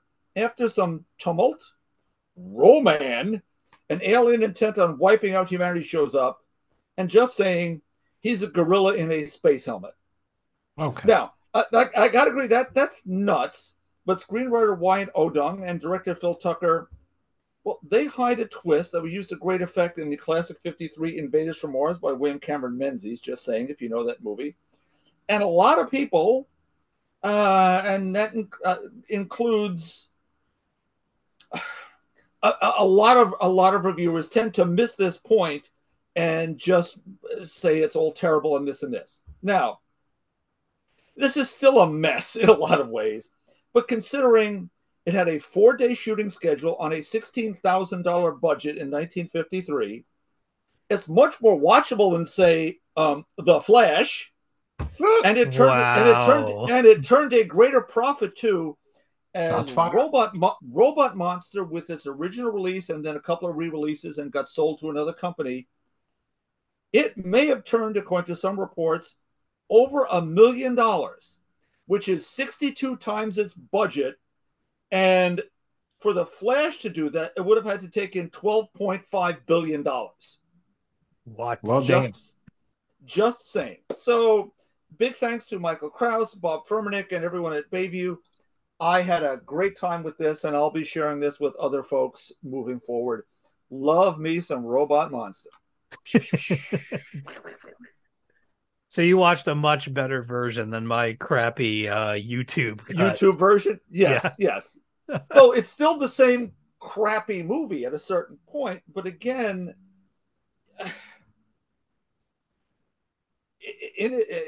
Steve watched 45 minutes of it.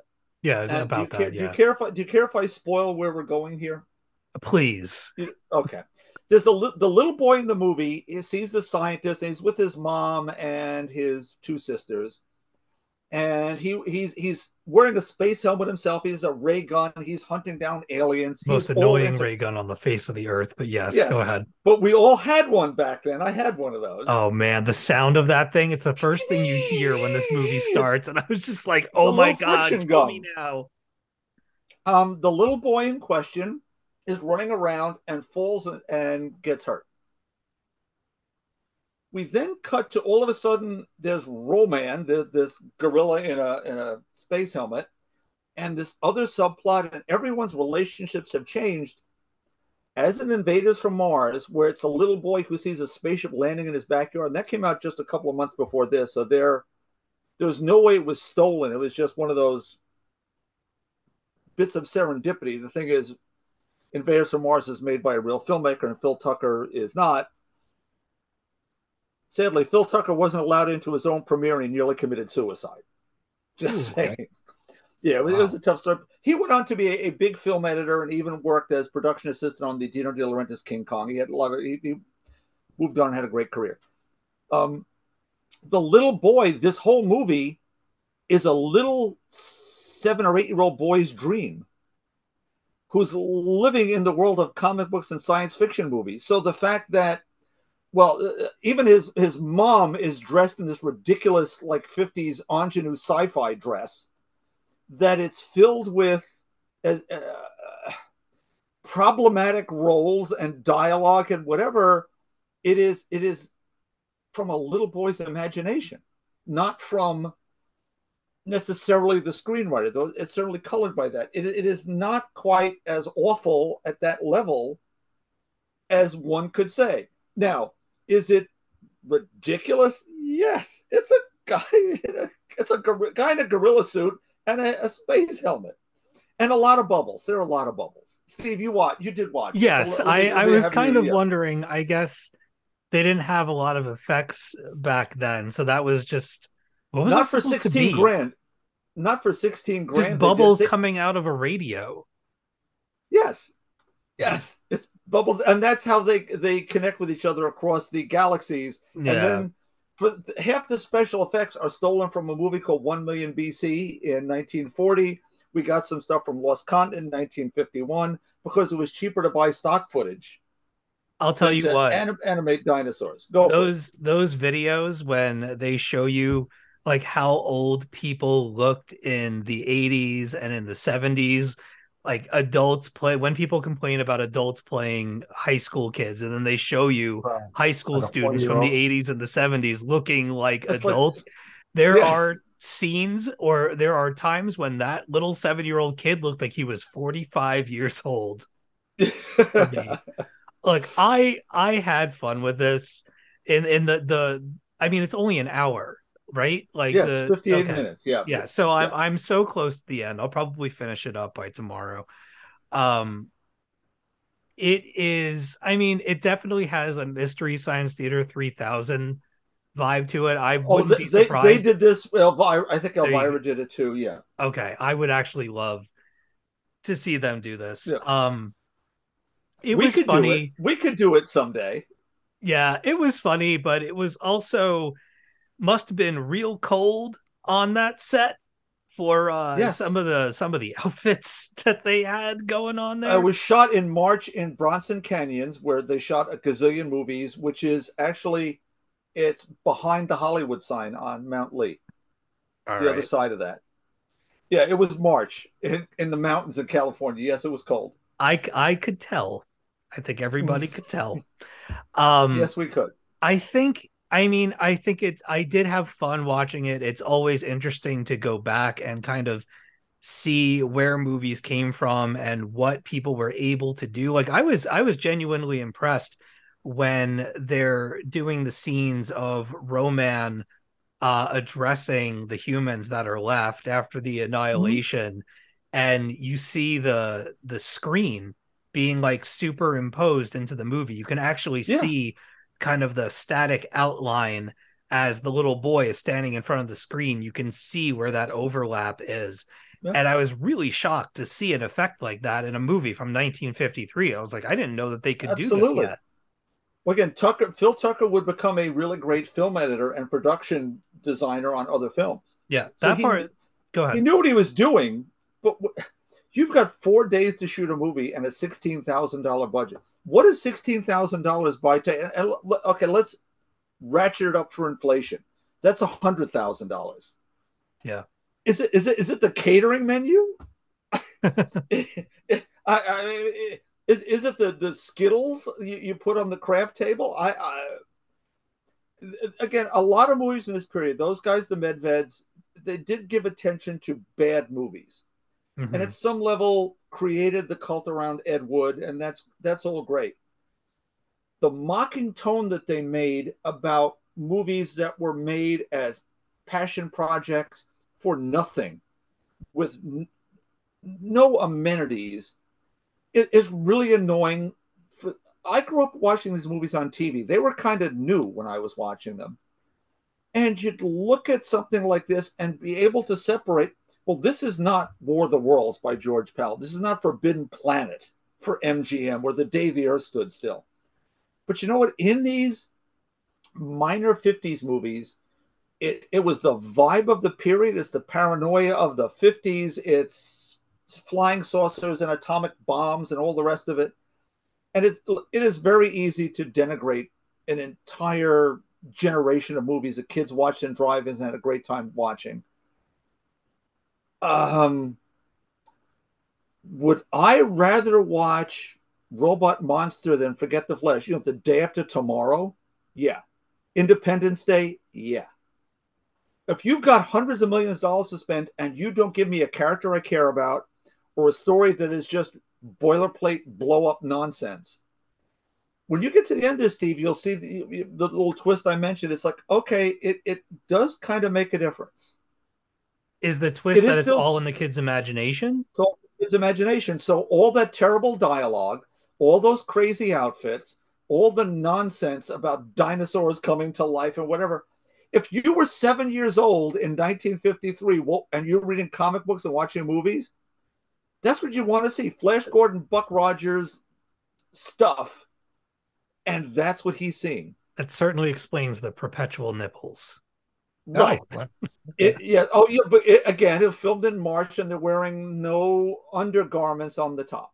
I genuinely loved the like almost Power Rangers monster of the week energy of the Roman alien race when they're Roman. discussing the mission and they're Yes. doing all of these wild gestures and like they're in the gorilla costume with the helmet on, and it's hilarious that you can see the actor underneath, but they're Yes. wearing one of those like flesh covered bodysuits. Exactly right. Like Exactly it right. almost looks like a skull, but not quite because you can totally tell that it's a human being in a gorilla costume.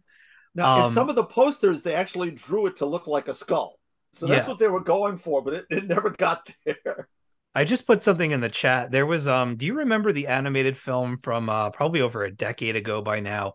It was a animated film starring Will Ferrell called Megamind. yep. I never saw it, but I know the name. Okay. I never saw it. There is a character in Megamind named Minion, and I put a picture of this in the Skype chat if you want to go and Oh, check cool. Yeah. the regular group that was inspired in part by the robot monster. And you can Oh, see the cool. Oh, similarities. yeah. Yes, absolutely. Absolutely. Like the fishbowl The head and the gorilla Yeah. body. He also shows up, by the way. Roman is also in Looney Tunes Back in Action. Oh, that's right. He's in Area Yeah, yeah, yeah, 52 yeah. with Joan Cusack, Yep. along with a few other, and he's in black and white, of course. Oh, I totally remember that. Is there a colorized version of this? I'm sure there is, because at some point I think it passed into the vagaries of public domain just Man, before Philip Wade Williams bought it. So there probably is. you mentioned the 3D, the red and blue 3D, super Mm-hmm. quick, and then we'll get to the news. Yeah. I remember when they used to do the Twilight Zone marathons on New Year's Eve. Channel And 11 or yeah, Sci-Fi Channel, depending. Yeah. right. Like, and in between, they had the one year they had a movie that you had to go to 7-Eleven to get the 3D glasses for. And Mm-hmm. so my entire family, my dad went to 7-Eleven, he got all the 3D Nice. glasses and brought them to my grandmother's house for New Year's.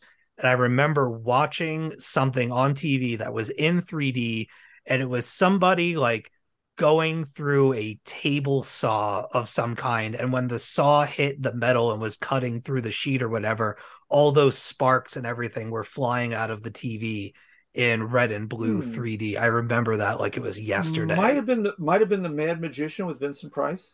Could have been. Could have I been. think I'd so. have, what is that? The Mad Magician? Yeah, it's 53, 54. Yeah, yeah, yeah, yeah. I'm looking at it now. Hold on. I mean, his big one was House of Wax, which is 53. That's the uh, peak of the whole 3D Yeah, thing. this was it. This was it. There's the buzz saw on the table. Yeah, Yeah. yeah, yeah. It's a fun movie. Wow. Fun movie. I was it Zachary that hosted or Elvira? Somebody hosted. I'm not that part I don't remember, but I'm Yeah, looking at images of this movie now. This is totally it. there you go. Good call, Bob. Thank you, thank Damn, you. this is a little piece of my childhood right here. Well, you can watch. I'm sure that's on YouTube somewhere. It's yeah. We before we did Talking Comics, we were doing the Fanboy remix.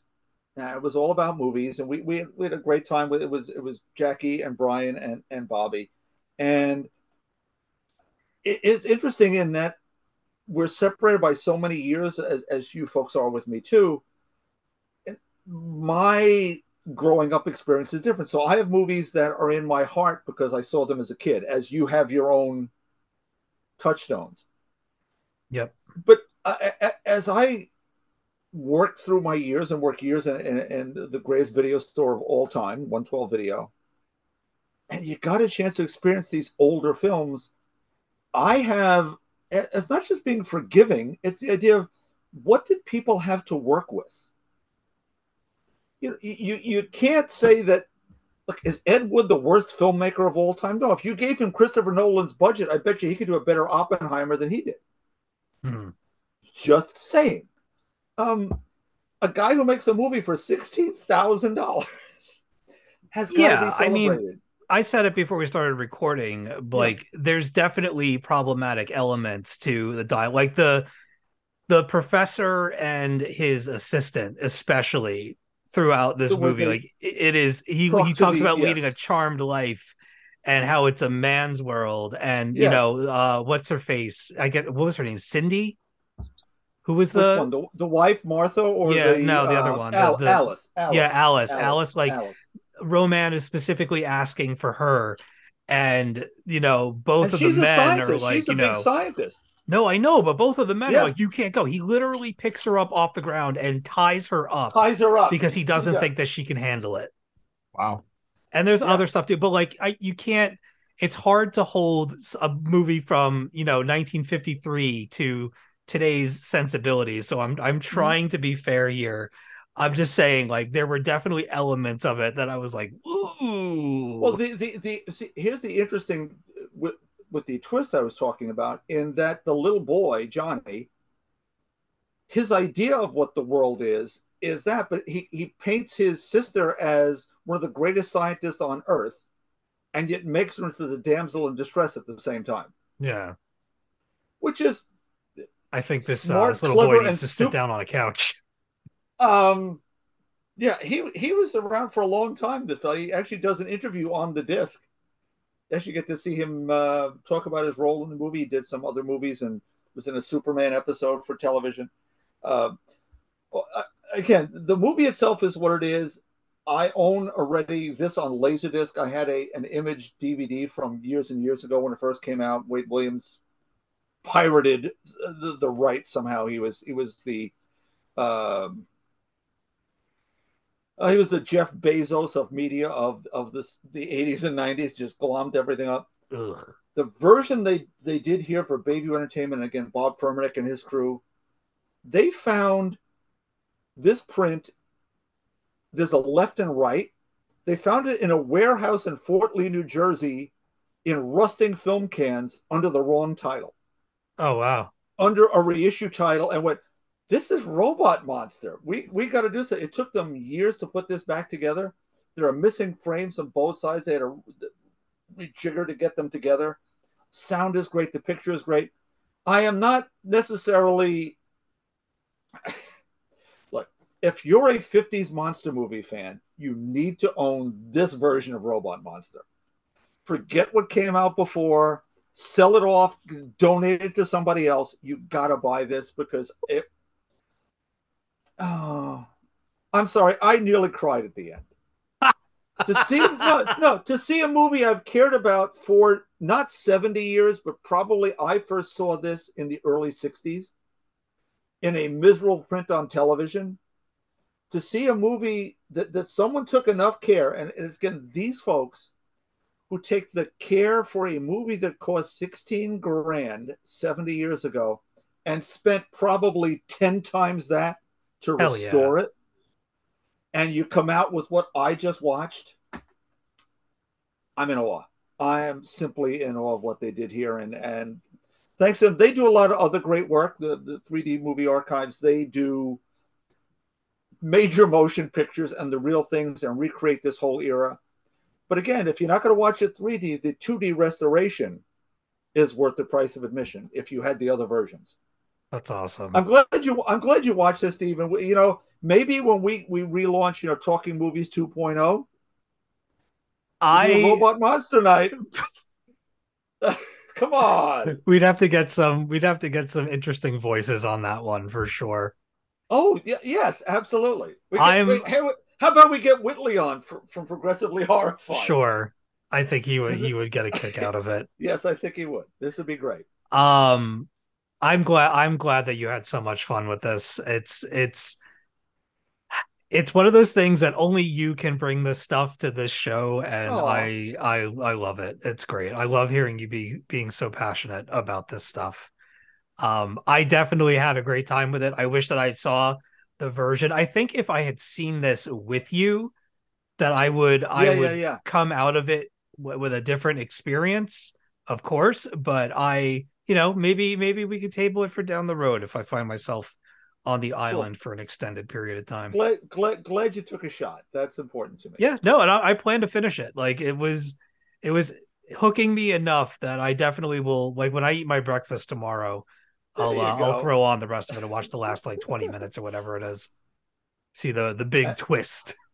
There you go. And by the way, there's an entire book about Robot Monster called "I Cannot Yet I Must." The true story of the best bad monster movie of all time by Anders Runestad. It's about 500 pages, including the script and all the backstories, and it's around. And I'm sure there's a way to read it without going insane. There's probably it's out a couple of years. I got it as a Christmas gift, but you want to check that out. And if you're into 50s monster movies at all, Mm-hmm.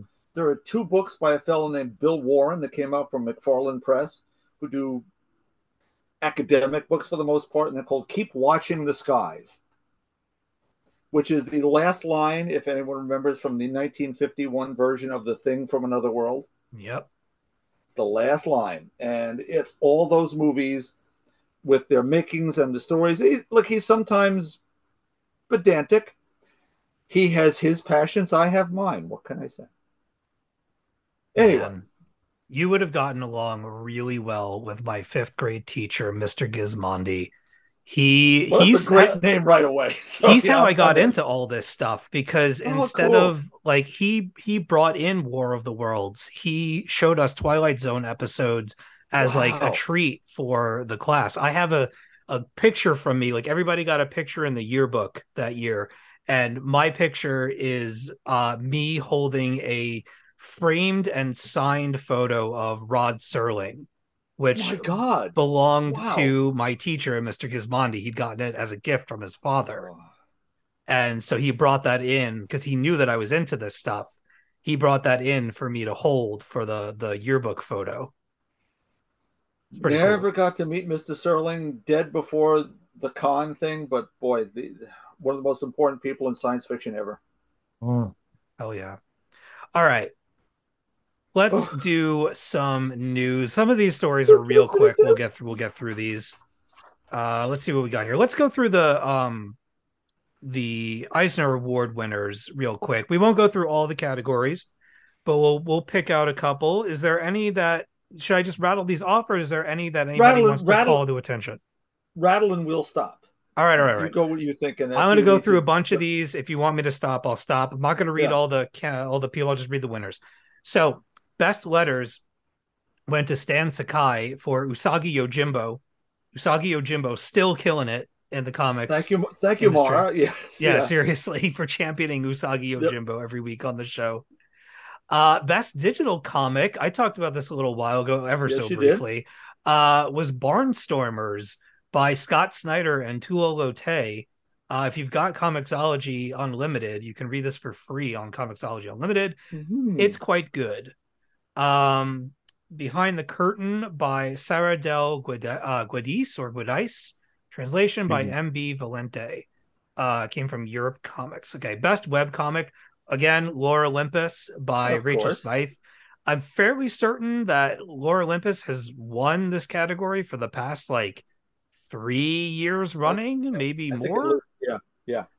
It's a lot. Let's see. Best writer went to James Tynion IV. You know the books that he is on. Yep. He was up against Grace Ellis and Tom King and Mark Russell and Chip Zdarsky, so not a shabby pool. Best writer and artist went to Kate Beaton Yes. Specifically Yes. for her work, On Ducks, 2 years Ducks. in the Oil Sands, that myself and Joey had talked about on the show. That's published by Or was Drawn it and Joey and Quarterly. yourself? What's up? Or was it Joey and yourself? Who actually talked about it first? I Oh, know I that's know that one was definitely me, and then him. it's so easy. It was definitely me, and then him. Um, I'll fight What are you, your thoughts, Joey. Joey? That's We'll from arm Drawn wrestle. and Quarterly. It's a heavy read, deals with some very weighty issues, but I highly recommend it. That's Ducks, 2 years in the Oil Sands. It's an autobiographical piece Mhm. from Kate Beaton. It's wonderful. Bruno Redondo got best cover artist for the I Nightwing want to talk covers. about this one. I'm not buying Nightwing. Yeah. He beat Sana Takeda, Zoe Thorogood, Alex Ross, and Jen Bartel. Yes, apparently so. Okay. Um, thoughts? I mean, I don't think that there's a bad name in this pile. I Right. could see any one of them taking it. I think the Nightwing covers are great. Okay. If you ask me who I would have chosen, I personally would have chosen Sana Takeda, Yeah. but Yeah. I mean, They're I'm all good. I mean, this is a heavyweight list. There's no question.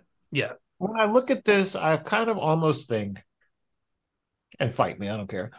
We I will. feel Go like if ahead. you look at a Jen Bartel cover, you know it's Jen Bartel right away. Obviously, you know Alex Ross Yeah. you can see his covers from space.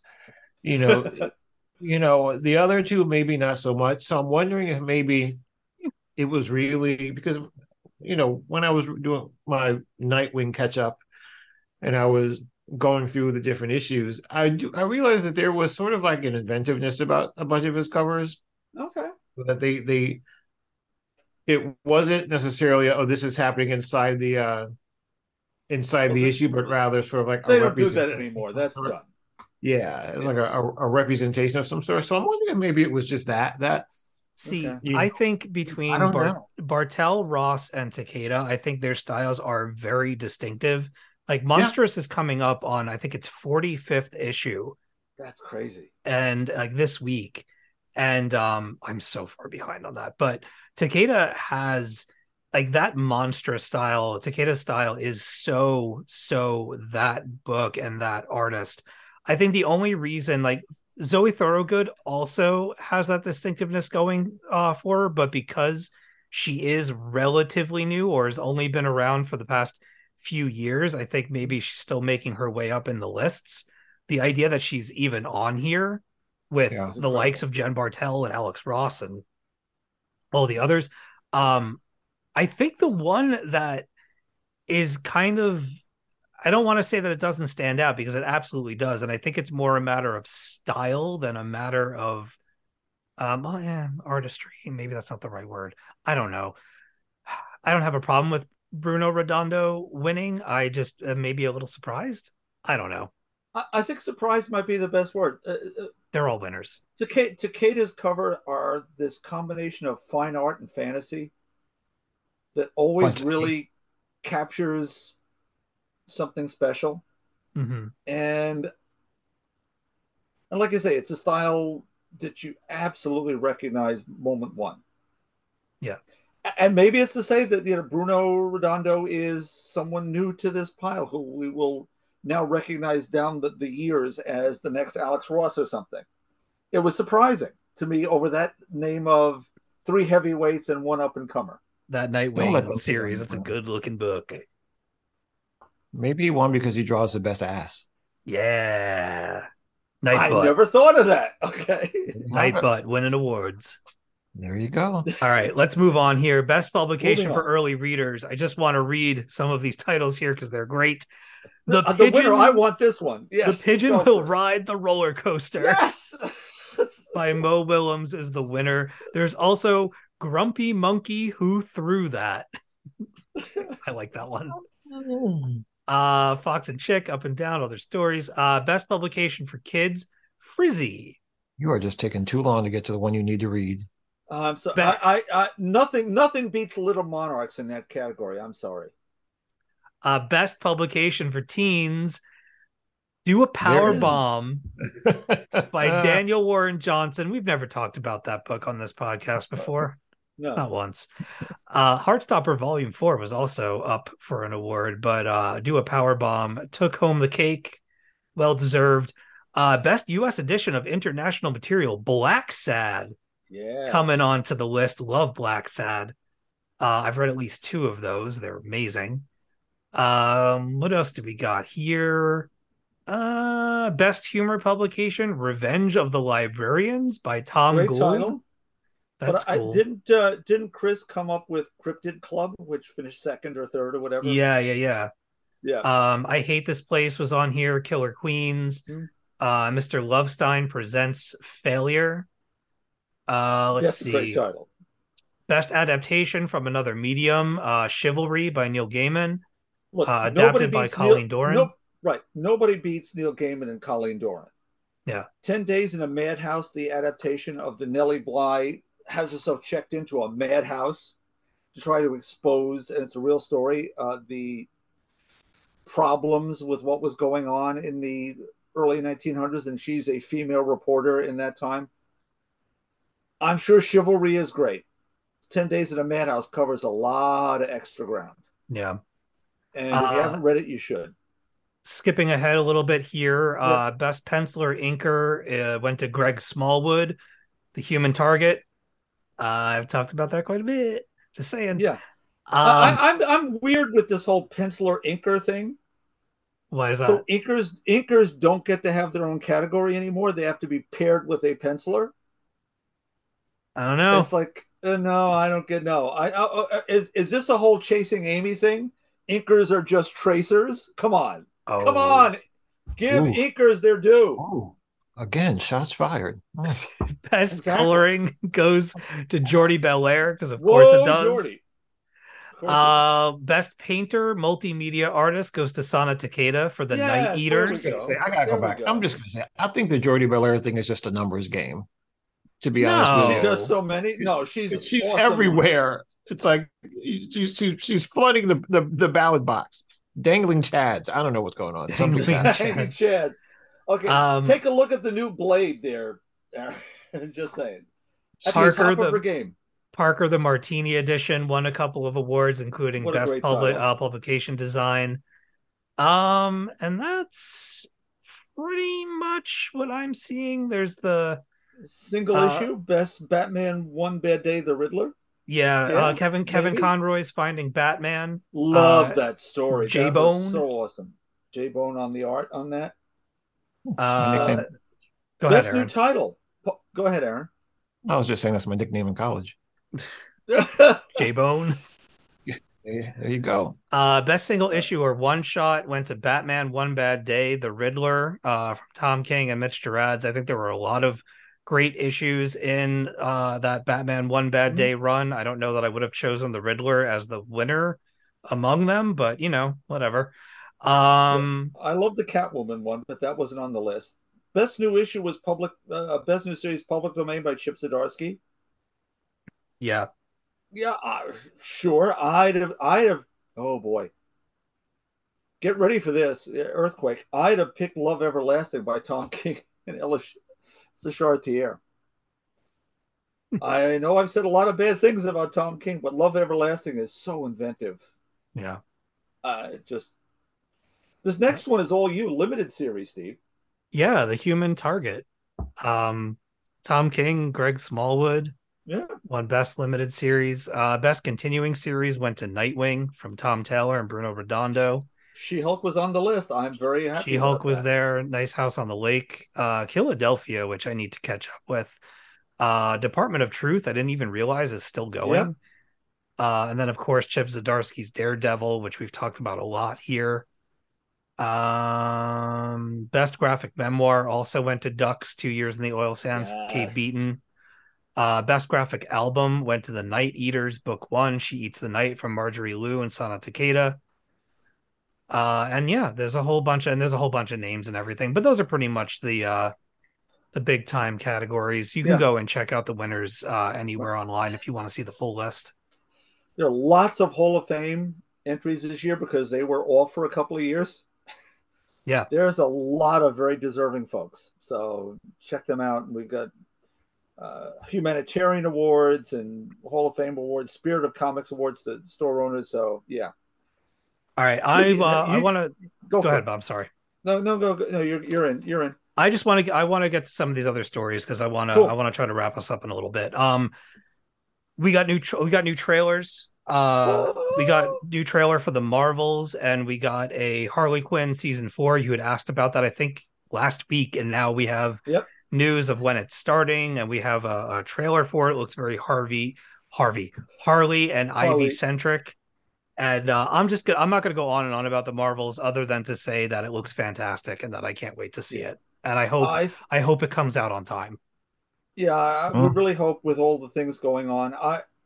As they've done these trailers, I think they're really marching to the Guardians plan in that you went with the goofy stuff to get new folks involved, and it was funnier early on, and we're getting deeper and deeper into this.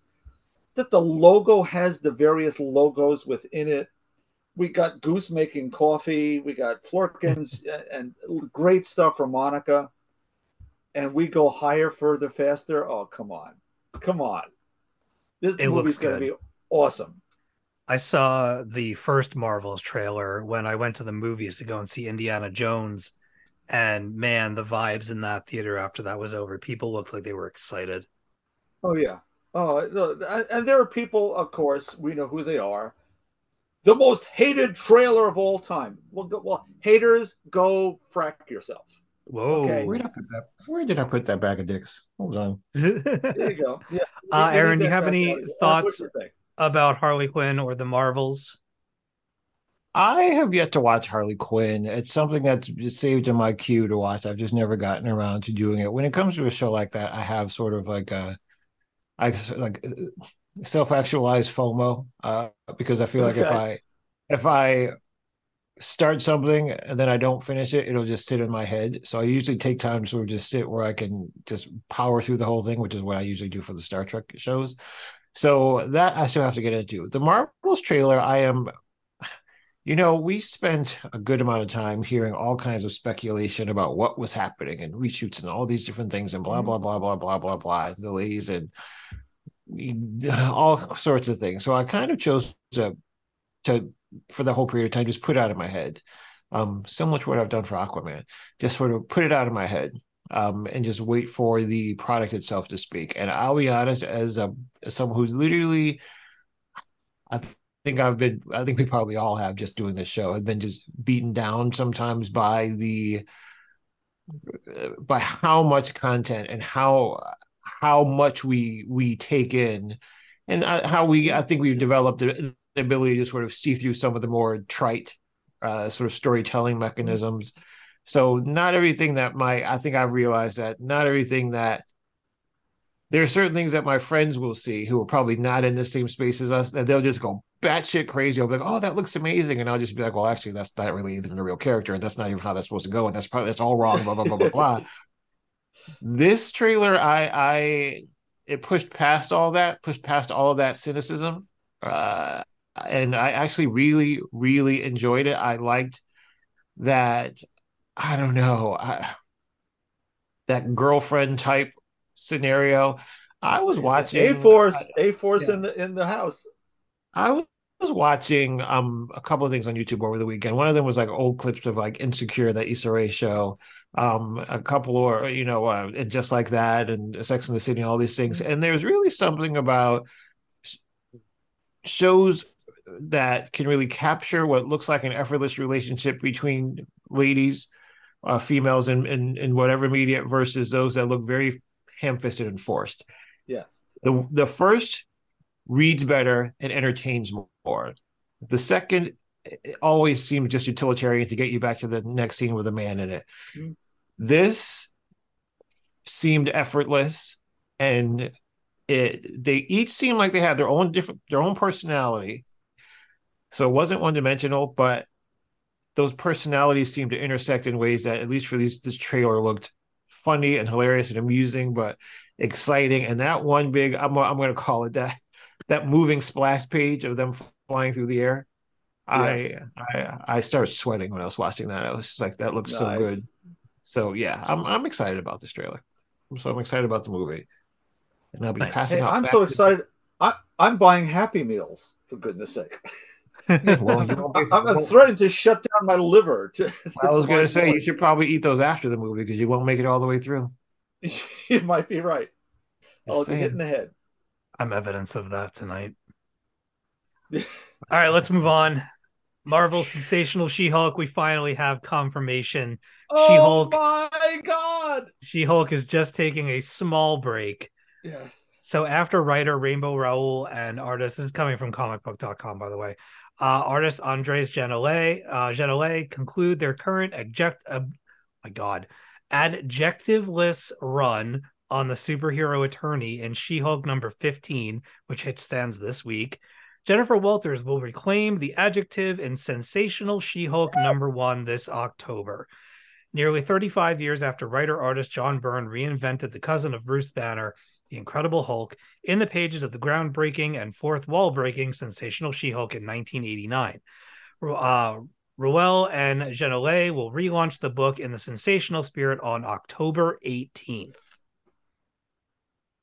Bob. I'm in. I'll be buying extra copies to pass out to people. The John Byrne She-Hulk is the gold standard, and there were glimpses of it in Rainbow's first run. I think now that we see that that's where they're going, Mm-hmm. it was the stepping stone to let everyone get to there. So, Jen loves being the She-Hulk 24/7. yeah. And the same supporting cast. She's still in the office with Mallory and Andy, the awesome android, and all this craziness. I hope Jack is still around because the Jack of Diamond stuff was really deep and a lot of fun. But I don't know. They've been pushing him out. uh, maybe he has to go to Oh, space to get rid of some of wait. that Here we go. radiation. The Here we book will go. hit the ground running with Jen's supporting cast, Jack of Hearts, accomplished Yes. lawyer Mallory Book, and awesome Andy Android and Patsy Walker. Ooh, we got Patsy too. Yeah, they're all By coming back. oh man. Wolverine, Spider-Man, Howard the Duck. Yes. Yes. Awesome. Oh wow. Luke Oh. Cage, Fantastic Four's Thing, Volcana, Titania, Yeah, Iron Fist they're in their superhero fight club. So yeah. from the Punch Club. Yes. Oh, please. All right. So this is essentially just a continuation of what they were doing, but maybe a different tone. But Some extra comedy, some extra fourth wall, and that's awesome. And here, off topic, I do hope there's a second season of the show. The show was awesome. yes. Yes. Tatiana Maslany as Jen and She-Hulk. Oof. Time for a rewatch. Rewatch tomorrow. All right. What else do we got here? What else? So this comes from the Beat Comics Culture or comicsbeat.com. Jeremy Whitley. Whitley! Whitley's got a new book coming out. The Cold Ever After comes from the creative team of writer Jeremy Whitley and artist Megan Huang. It follows a former knight on a quest to find the daughter of her former lover, who also Ooh. happens to be the queen. Bum, Da, da, bum, da. bum. I'm in. It's Whitley. I'm in. So here's how Titan describes the cold ever after. She lost everything when she fell in love with her queen. Now she has a week to find a missing princess, or she'll lose it all again, along with her head. Ooh. Oh, Wow. it goes on. There's a couple of names I don't know how to pronounce. Sorry, Jeremy. But art looks fantastic. Looks very whimsical. It's very painterly. I kind of love it. Have you guys seen this? Hmm. If you click I'm on the link in Just the yeah. thingy, you'll see it. Okay, I know. Ooh, it's bloody. There's some nastiness going on in this page. Damn. All right. Whitley. All right. This is not your typical fairy tale fare. This is quite. Oh yeah. Ooh, there's blood on the cover. I love it. I love it. I think Jeremy might have sent us a few panels of this some months Yes, he did. ago. We should not. Oh, this is gorgeous. This is Yeah, this and looks the great. messages that'll be here. Come on, we know from Jeremy that this will all be Does it say when this is coming Uh, out? Seeing if I can I'm find a looking. date for y'all. Oh, here we go. Oh well, February 2024. yeah, February 27th, 2024. So we got a while. So pre-order the book. Go to your local store and pre-order this. Yeah. That's what we got to do. Yes, it is a little violent. Yes, it is a little. Yeah, it's There's a definitely whole the panel more you with scroll, it's like, whoa. splorch. I mean, I'm Yeah. sorry. When you see these sound effects, splorch, it's not going to be good. No. But Let's I trust. I trust in Whitley. another friend of the pod has a book coming out. David Pepos, this is coming Whoa. from Marvel.com. A new Punisher makes his Marvel Comics debut. Yes. Spencer Well, and did he just Locke. write? He did him in Savage Avengers, I guess, right? Yeah. Well, yeah. But Oh, this is a cool. new one, apparently. This is a Yeah. new Punisher.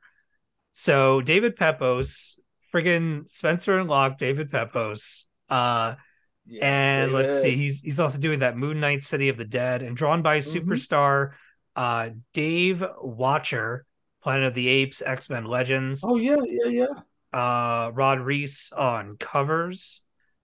Let me see if I can get in this action-packed new Punisher saga, Frank Castle has disappeared, but evil will always need to be punished. With all new threats rising to claim innocent victims, criminals will need to beware of a dangerous vigilante hunting them from the shadows. Enter a new Punisher, Ooh. retired SHIELD Black Ops agent Joe Garrison. But what brings him back into action? What put Joe Garrison on his path of vengeance? And when the smoke clears, will he even make it out alive? He I probably hated like the Marvel that. Rampage. Would you say? That could be too. He probably hated the Marvels trailer and went on a rampage. Yeah, yeah. He's old bro centric. Here's the thing. Maybe it's time. Look, I know Frank Castle will be back, but here's how you can examine all that means to be the Punisher by putting someone else in that position. Great move by David. I like this Great move. outfit that he's Yes, got going yeah. on. It's kind of got the traditional Punisher look to it, but But still, yeah. it's neat. It's neat. Yeah, if we don't have a visual component, you should go and check this out. Um, let's Giving me see. Space Ghost. What's that? Giving me military Space Ghost. Yeah. Space Ghost. It does. Screen Rant wants me to disable my ad blocker. No thanks. We might have to Yeah. skip that story. I put these in here for me super quick. I love I suck at playing them royally, but Mortal Kombat 1 is coming out in a few months, and they're putting among other characters, they're putting Homelander and Peacemaker into Mortal Kombat as playable characters. Cool. There's a trailer introducing them, and also the Daddy Mustache from Invincible, the father, is also a part of that pack. I can't remember his name, but Is that Homelander? No, no, I'm sorry. No, Colonel crap. I had it in Sanders. my I head. don't know. I had it. J.K. Simmons is voicing him in the Oh, game, oh, which is pretty cool. Yeah, I love the Mortal Kombat games. The last generation of them specifically have been incredible. You'll never hear me say that a fighting game has an amazing story mode or campaign, with the exception of Mortal Kombat. The last few Mortal Kombat games, I've played them specifically for the story content. They do some really, really wild stuff in that series, and I can't wait to see how they reset everything from Mortal Kombat 1, rewrite the universe, bring it all back after the events of 11. I'm ready. Let's go. It looks awesome. And I threw this last thing in here because this is yeah. just I want too to hear about awesome. this. This is amazing. So Comic Cons, any con really, they're known for having these activations, these interactive things that people can come and participate in, do, take pictures with, whatever. The King of Kings, the Lord of Lords, as far as activations goes, there is a Jurassic Park toilet activation, or at least there was, is now it was the number two thing to do at San Diego Comic Con Oh 2023. Jesus!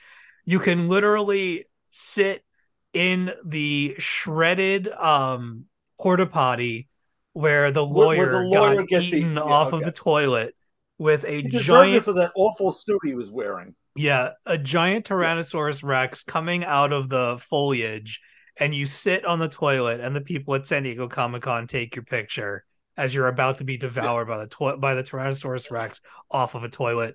I wish that I was at San Diego Comic-Con, if only for 20 minutes to get my photo taken and then leave. On the toilet. Oh my God, I would. I won't even get into what I would give to take a photo with this thing. It looks amazing. Here's the thing: beforehand. if you could turn the bathroom run into something incredible, why not? And that's one of the great bathroom moments in movie history. Aaron, was it 4 years ago where the bathroom at New York Comic Con was turned into the house on Haunted Hill? Yeah, was that Or when Carolyn and Melissa had to wait? Haunting of Hill House, where the line was an hour to get into the bathroom. Yes, they Because had to people were taking wait. pictures. Yes. That was problematic. Yes. Yeah, maybe not the smartest No, activation. they had mirrors that would have ghostly faces in it and moans and things going on. And Yeah, it was moans coming from the stalls, am I right? yeah, exactly. It's like, oh, okay, wait a minute. Okay, maybe you shed some Metamucil before you went to the bathroom. But sorry. It was Lots of why is fiber. everyone taking so long? Yeah, it's fiber. You got to have some fiber. Which was the Jamie Lee Curtis one? What was she doing? Activia. No. Activia, right? Yes, Activia. Yeah, it was. Yes, it's Activia. Kind of enough like probiotics in your system, but no one was coming out of the ladies' bathroom until God. Carolyn, Professor Dr. Eisner Award winner Carolyn Coke came out of the bathroom. And went, you don't know what's going on in there. People are taking pictures at every mirror and every place, and it's a whole interactive bathroom. There was just no reason for it on the No, floor. there isn't. But you know, why the hell not? Right? I think that's where the empanada money went. But yes, because we had to buy extra empanadas waiting for people to come out of the bathroom. Hey Steve, I got that other article open if you want me to read it. Yeah, I just want to say one thing. If I had the money, I would totally get a replica T-Rex from the powers that be and put that in my bathroom. Like, 'cause I had a friend who had like a jungle setting painted on their walls in their bathroom. But if you just stuck that T-Rex directly across the toilet, the first time you have people over and they walk in there, oh my God. Awesome. You say that now, but then you'd wake up in the middle of the night and forget yourself and then go in there, and next you know you're pissing all over the ceiling. Scare the shit yourself, literally. Right. And as you get older and you have to go more often, seeing that when you first turn the light on could be problematic. That's all right. It's all right. It'd be a hell of a way to go. Only hitting the toilet a third of the time. All right, Aaron, you want to take us through our last story here? Well, it's just regarding Black Widow. So it says Black Widow officially joins Venom's family with shock symbiote redesign. In a shocking new announcement, Black Widow is joining Venom's family and Marvel's main continuity with her own symbiote redesign. Natasha Romanoff's Black Widow is getting her own Venom makeover as the ultimate espionage agent gets a symbiote upgrade that promises to change her forever. Or for a while. Anyway, for a while now, Marvel has been teasing the arrival of a new symbiotic character slated to arrive in upcoming Venom number 23. However, a new preview from Marvel suggests that the most interesting thing about this new member of the Venom family is its host. I'm not going to read the whole thing, but in solicited information in November number 1, Venom 27, November 1st, Venom 27, Marvel reveals that the Deadliest Avenger is heading for a huge change. The issue and this might make you feel better, Torrin Grumback. Julius, that might draw you in. That Black Widow will be the host of a new, currently unnamed symbiote, unlike anything fans have seen before. So that's kind of, that's the gist of it. Marvel promises, blah, blah, blah, blah, blah, blah, blah. That creative team, all that stuff. Creative team. I mean, I'm always willing to give Torrin Grumback, an opportunity to rope me in. I think in someone else's hands, I might have been like, pass. Yeah, someone absolutely. Let me know. But because I know how Torrin Grumback takes time to really flesh out characters, No pun She, intended. she's exactly. Hello. She's proven herself to me with Jane. So, Valkyrie. So I'm Yeah. willing to give her an issue or so. But the only problem I have is that, you still have to deal with the whole symbiote lore and what I that hate means. Venom, but I love Black That Widow and might, love Torrance, so that's yeah, two against one. So I may have to, we I may had push Julian through. Oda to this. Yeah, I had to pushes it over. We might have to push through. Why do people love Venom and Carnage? Can someone tell me? Chris probably could. I think Okay. it's Yes. I think a lot of it I call it the Boba Fett factor in that Oh, the character looks really cool. And gotcha. so I think that goes a long way for some people because I'm probably gonna get flamed for this. Boba Fett is not a cool character, or at least he wasn't No, until they he did more got with eaten him. in the Sarnak pit or whatever it was, right? I mean, I just How dare you? as a character in the movies, as a character in those in the first movies that came out, the real I movies never understood. I have been told, and I'm sure this is the case, that in the books that and the character is cartoons, expanded yes, he's upon, and much better. it's Yeah. the book lore that made people fall in love with that character. I know nothing about that, so I'm totally willing to accept that as the explanation.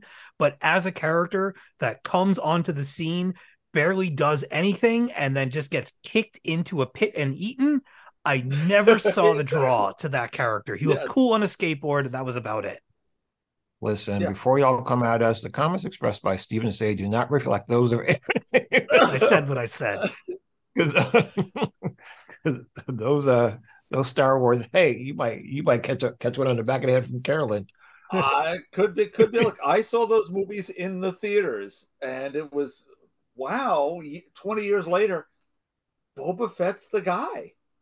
What I I suggest, didn't see I'm that putting this coming. out to the atmosphere. Okay. I think we should have a quick little Boba Fett understanding and have two people come on to the show. I think we should make an Gotcha. open invitation. One Okay. would be Eisner Award winning Professor Dr. Carolyn Coca, Okay. and the other one would be Hugh Perry.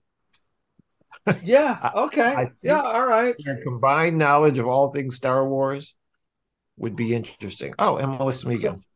so yeah. We'll have a round table. Point counterpoint. I think it would be interesting. Boba Fett sucks big or not. Whoa. Good Whoa. night, everyone. That wasn't Yeah. Good me. night. That I wasn't love it. me. I didn't Hey, say look, at anything. least I couched my opinion in I'm probably wrong, and I'm sure Listen, that the novels have done wonders No. for that character. Yeah, no, I don't disagree with that. But from the motion picture Yes, standpoint, that is my position on yeah, this. yeah. I don't So understand in your how for position. so many years, whenever somebody would say Star Wars, people would lose it for Boba Fett, where up until that point in the movies, he did very, very little. he is in the holiday special, I rest my case. along Oh, with B. Arthur and Jefferson Starship and don't nobody Diane better say nothing Carroll. bad about B. Arthur. All right, all right. Boba No, Fett for the Boba 2024 Fett. ticket. I'll vote for him. How about that? I probably would that. I definitely Probably would do would. that. Make Moving a cool forward. campaign poster. All Trump. right. That's it. We're done here. Let's talk about the books that we're looking forward I to. think he was born in Kenya though, so he probably isn't eligible. Ah, damn it. Sorry, Aaron. Aaron, what books are you looking forward to this week? None of them. None. Let me see. I got really. I only have a couple. Well, there's actually no. I'm looking forward to all four of these, all five of these. Oh, X-Men Hellfire Gala #1. I said what I said. The Last Days of Lex Luthor #1, because I ooh, would love to see this be the last days of Lex Luthor. The Dead wow. Lucky #7 is finally coming back out. Indigo Children #5, and from Stranger Comics, Tales of a Sunday. And I know there's someone who is listening right now who understands when I say from Stranger Comics what exactly I am talking about. You know who you are. Oh, Anyway, they're a great comic imprint mysterious. that we usually, Bob, you're usually with me when we go by their booth at Yeah, NYCC. the books are incredible, and sad to say, I've never actually borrowed yours to look at them, except They're seeing them at gorgeous. the table for like an hour. It is They're, awesome stuff. Deep story, interconnected, yep, great they're characters. gorgeous. Beautiful Yeah. art, beautiful story. And my understanding is I think they have a development deal. They were Oh, actually good at for them. BlurredCon. And Sebastian, who was the founder and owner, Yeah. was there, but I didn't get a chance to chat with him. But I believe they have a deal because one of the characters is based on what was it? Oh, what's her name? Stenberg. What is her the actress? The Who are we young talking African about? American actress. Who's young African American actress? Stenberg. Was it uh, Amanda Stenberg? Sorry. Amanda, yes, yes, yes, yes. Yes, she. One of the characters that is central to what some of their stories is based on her likeness and her. And I think she's got something to do with some of the deal that they have. But I got to do some more research there. But this was something I've read. I follow them on Instagram, but it's a great world that they have developed. They've really grown a variety of connected stories, and it should probably I forget I should probably say most of the characters look like me. So just something to if you're looking to get into a new fantasy, brilliantly crafted world, check it out. I bought a bunch of their stuff. I read, most of it. Some of it's still sitting in my library, but it's really good stuff. So I'm going to check that out. Yeah. I There aren't didn't realize nearly enough of one those had things. come Yeah. out, so I'm going to buy 1 and 2. Go ahead. Sorry. Yeah. Well, there aren't nearly enough of those things. The things series tend to fall into where they go. So it's when there are those new universes that seem like from moment one. What was the Gail Simone thing? 7 days. Yep. Well, Yes. first issue, it's like I know these characters because they're familiar, but they're new, and the Stranger Things are definitely that. Definitely Yep. that. So I So really, really am looking forward to it. So I'm going to buy 1 and 2 and probably talk about it next week. cool. All right, Bob, what are you picking up? Hellcat number 5 of 5. Elvira in Monsterland number 3. The Last She-Hulk, which I thought it was number 15, but now thankfully my heart is lifted because there'll be more. My big get for this week is My Little Pony Camp Big Hoof by Stephanie Cook. Oh, Right there, and Stephanie will be joining us sometime in the next couple of weeks to chat about her books. Excellent. Excellent. I am also going to pick up My Little Pony because I want to read Stephanie's new book, but I'm also getting The Incredible Hulk number 2, She-Hulk number 15. I'll check out that X-Men gala. Indigo Children number 5, Click Click Boom number 2 is coming out this week. I mentioned it before. Oh, it's issue number 46 of Monstrous, not 45, Oof. 46. And everyone's favorite, my favorite and yours, World Tree number 4. Yeah. Let's get depressed. Let's get to prep. it's like a Good visual stuff. Happy Meal. That's right. No Happy Meal. So other business that we need to take care of. Bob, do you have anything you want to share with Nope, anyone? I did my Happy Meal thing before. All right. We're only a couple of weeks away from FlameCon happening on August 12th and 13th. If you're going to be there on Saturday the 12th, our panel is scheduled for 7 o'clock p.m. So if you're going to be anywhere in New York City, be at FlameCon and be at our panel at 7 o'clock. It's the Thirsty on Tune panel. You're there, Bronwyn, Chris. Who else is on this panel? David R. Slayton, author, and Ben Kahn I'll from throw myself. Progressively Horrified and Renegade Nice Rule and a lineup. whole bunch of other stuff. Yep. There's a a Gotham Outsiders panel happening, I believe, on Sunday at 4. We can post the schedule. There's a couple of highlights, and we have a couple of friends doing some panels and stuff. But yeah, our panel's not until 7. We'll be at the show walking around all day. So if anybody wants to meet up or catch up or whatever, we will be there for a majority of that day. I do Major not. talking comic representation at this show. Yeah. We'll be there. I'm not 100% how much we're going to be there on Sunday. Sunday's kind of up in the air, but we should at least be able to attend the Gotham Outsiders panel, if nothing else. But the plan was to stay at Joey's overnight because Bronwyn was going to be leaving on a business trip later that evening, but we might be rearranging plans. So I'm not sure how things are going to go. So definitely Saturday. And like I said, as we get a little bit closer to the show and know what's going on after the fact, we'll announce any kind of like outside the con meetup. But for right now, just if you're set on hanging out, my advice is to get a ticket to FlameCon. There are tickets available. I believe it's under $30 to get in for the day. And come and hang out with us. Come and party with us. It's going to be fun. There's going to be lots of good vibes going on there. Tons of great creators and books and opportunities to chat and meet with people. And it's going to be amazing. We're going to have a lot of fun. Chris and Bronwyn have put together an amazing panel. And this is my first time being a panelist at a con. So I am pretty excited / nervous. What? Have you ever been to FlameCon? I have not. Oh, you'll enjoy it. I'm a virgin too, Aaron. Okay, we're going to end this podcast now. There you go. Yeah, I'm sorry about that. Wait, but this means, wait, does this mean Steve might actually be able to join us for cookies this year? Ooh. What is cookies?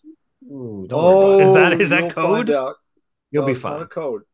It's a great store that makes great cookies. You got some cookies I can have? You got some cookies. I'm not gonna be able to bring anything over the border. You gonna have some cookies for me? You eat them Relax. Relax. Maybe some special recipe cookies? No, yes, they are very special. Damn it. It's a tradition that we put together. Good Lord. This tradition is probably like 6 or 7 years now or something like that. Gotta be. Easily. Look, if these cookies don't get me high, I'm very disappointed. No, they'll get you high because they're the greatest chocolate chip cookies you've ever had. High on friendship. High on friendship. There's little green trucks driving around the city right now that'll take care of the other part of that. But right, you got that going. Well, right. We'll do some walking around. We'll get some cookies. We'll have some cocktails at the Algonquin. We'll do the whole city thing for everybody. Maybe Ben will hook me up, get the monkey off my back. All right. We're good. We're done. We've reached the end of this week's edition of the Talking Comics podcast. As always, you can send us your comments or questions through our email, podcast@talkingcomicbooks.com. We're on, are we still calling it Twitter or X? We're on X. Oh, God. You know what? I'll tell you that we're at Talking Comics on that hellscape, but probably not for long. I'm pretty much just using my account for work-related stuff at this point. I am on Blue Sky, so look for me there. Threads, huh? What's that? No one's on Threads. Huh. No, I didn't join on Threads. Hive? It sounded Hive? A little above my pay grade. I can't. I don't. Thing? Is what? Oh, Hive? Hive is still around. I don't know if it's going to survive the social media apocalypse. But we're over on there too, Talking Comics. Then Talking Comics Podcast on Instagram. Yeah, I took a break for a while because life got in the way, but I'm back. I'm back on IG now. You'll be. Dude, I get so many updates for the Talking Comics Instagram on my smartwatch. It's nuts. I still get occasional updates for the forum. Do you? Oof, wow. Is it spam? Yes. Yeah, it's all like Russian date sites. Oh, there you go. Yeah, but it's still out there. Come at us on Instagram. If you're on Blue Sky, we do have a Talking Comics Blue Sky. It's just at Talking Comics and then whatever the Blue Sky address is. I've not really souped up the profile or anything yet. I just wanted to reserve the real estate, but we are on there.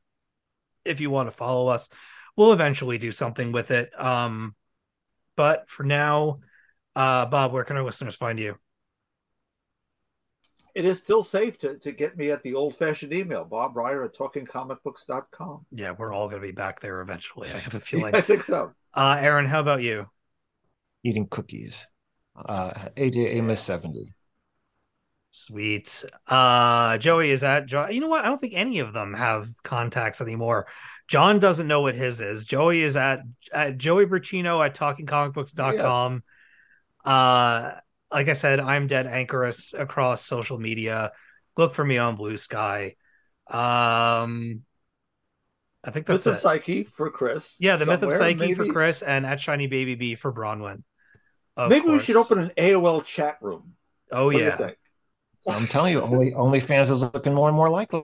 I'm just saying. You know, Yo, I had an it just OnlyFans idea like a month ago, and I'm strongly considering it.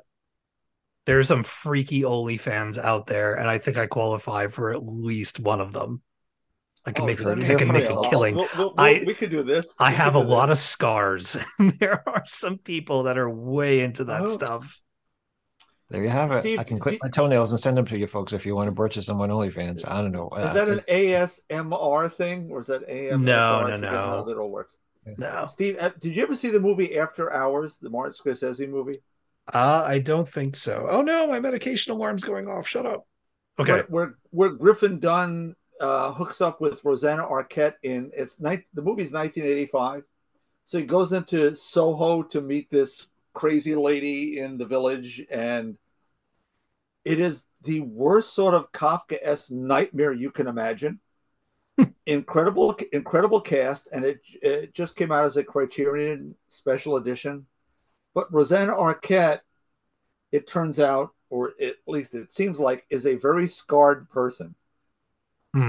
She's got all sorts of like salve and ointment and a book filled with scar burn victims that he picks up. It's like, oh, so 40 years ago it was a thing. I got So them now all. we could do an OnlyFans. We could do that. I got them all. I got the zipper scar. I got the abdominal. I got the back of my head. I got my cancer shoulder. I got a lot of stuff. All right. Good night, everyone. I love making Aaron so uncomfortable. This has been really fun. Thank you so much for listening. Listening. Be excellent to each other. And until next time on the Talking Comics podcast, to be continued.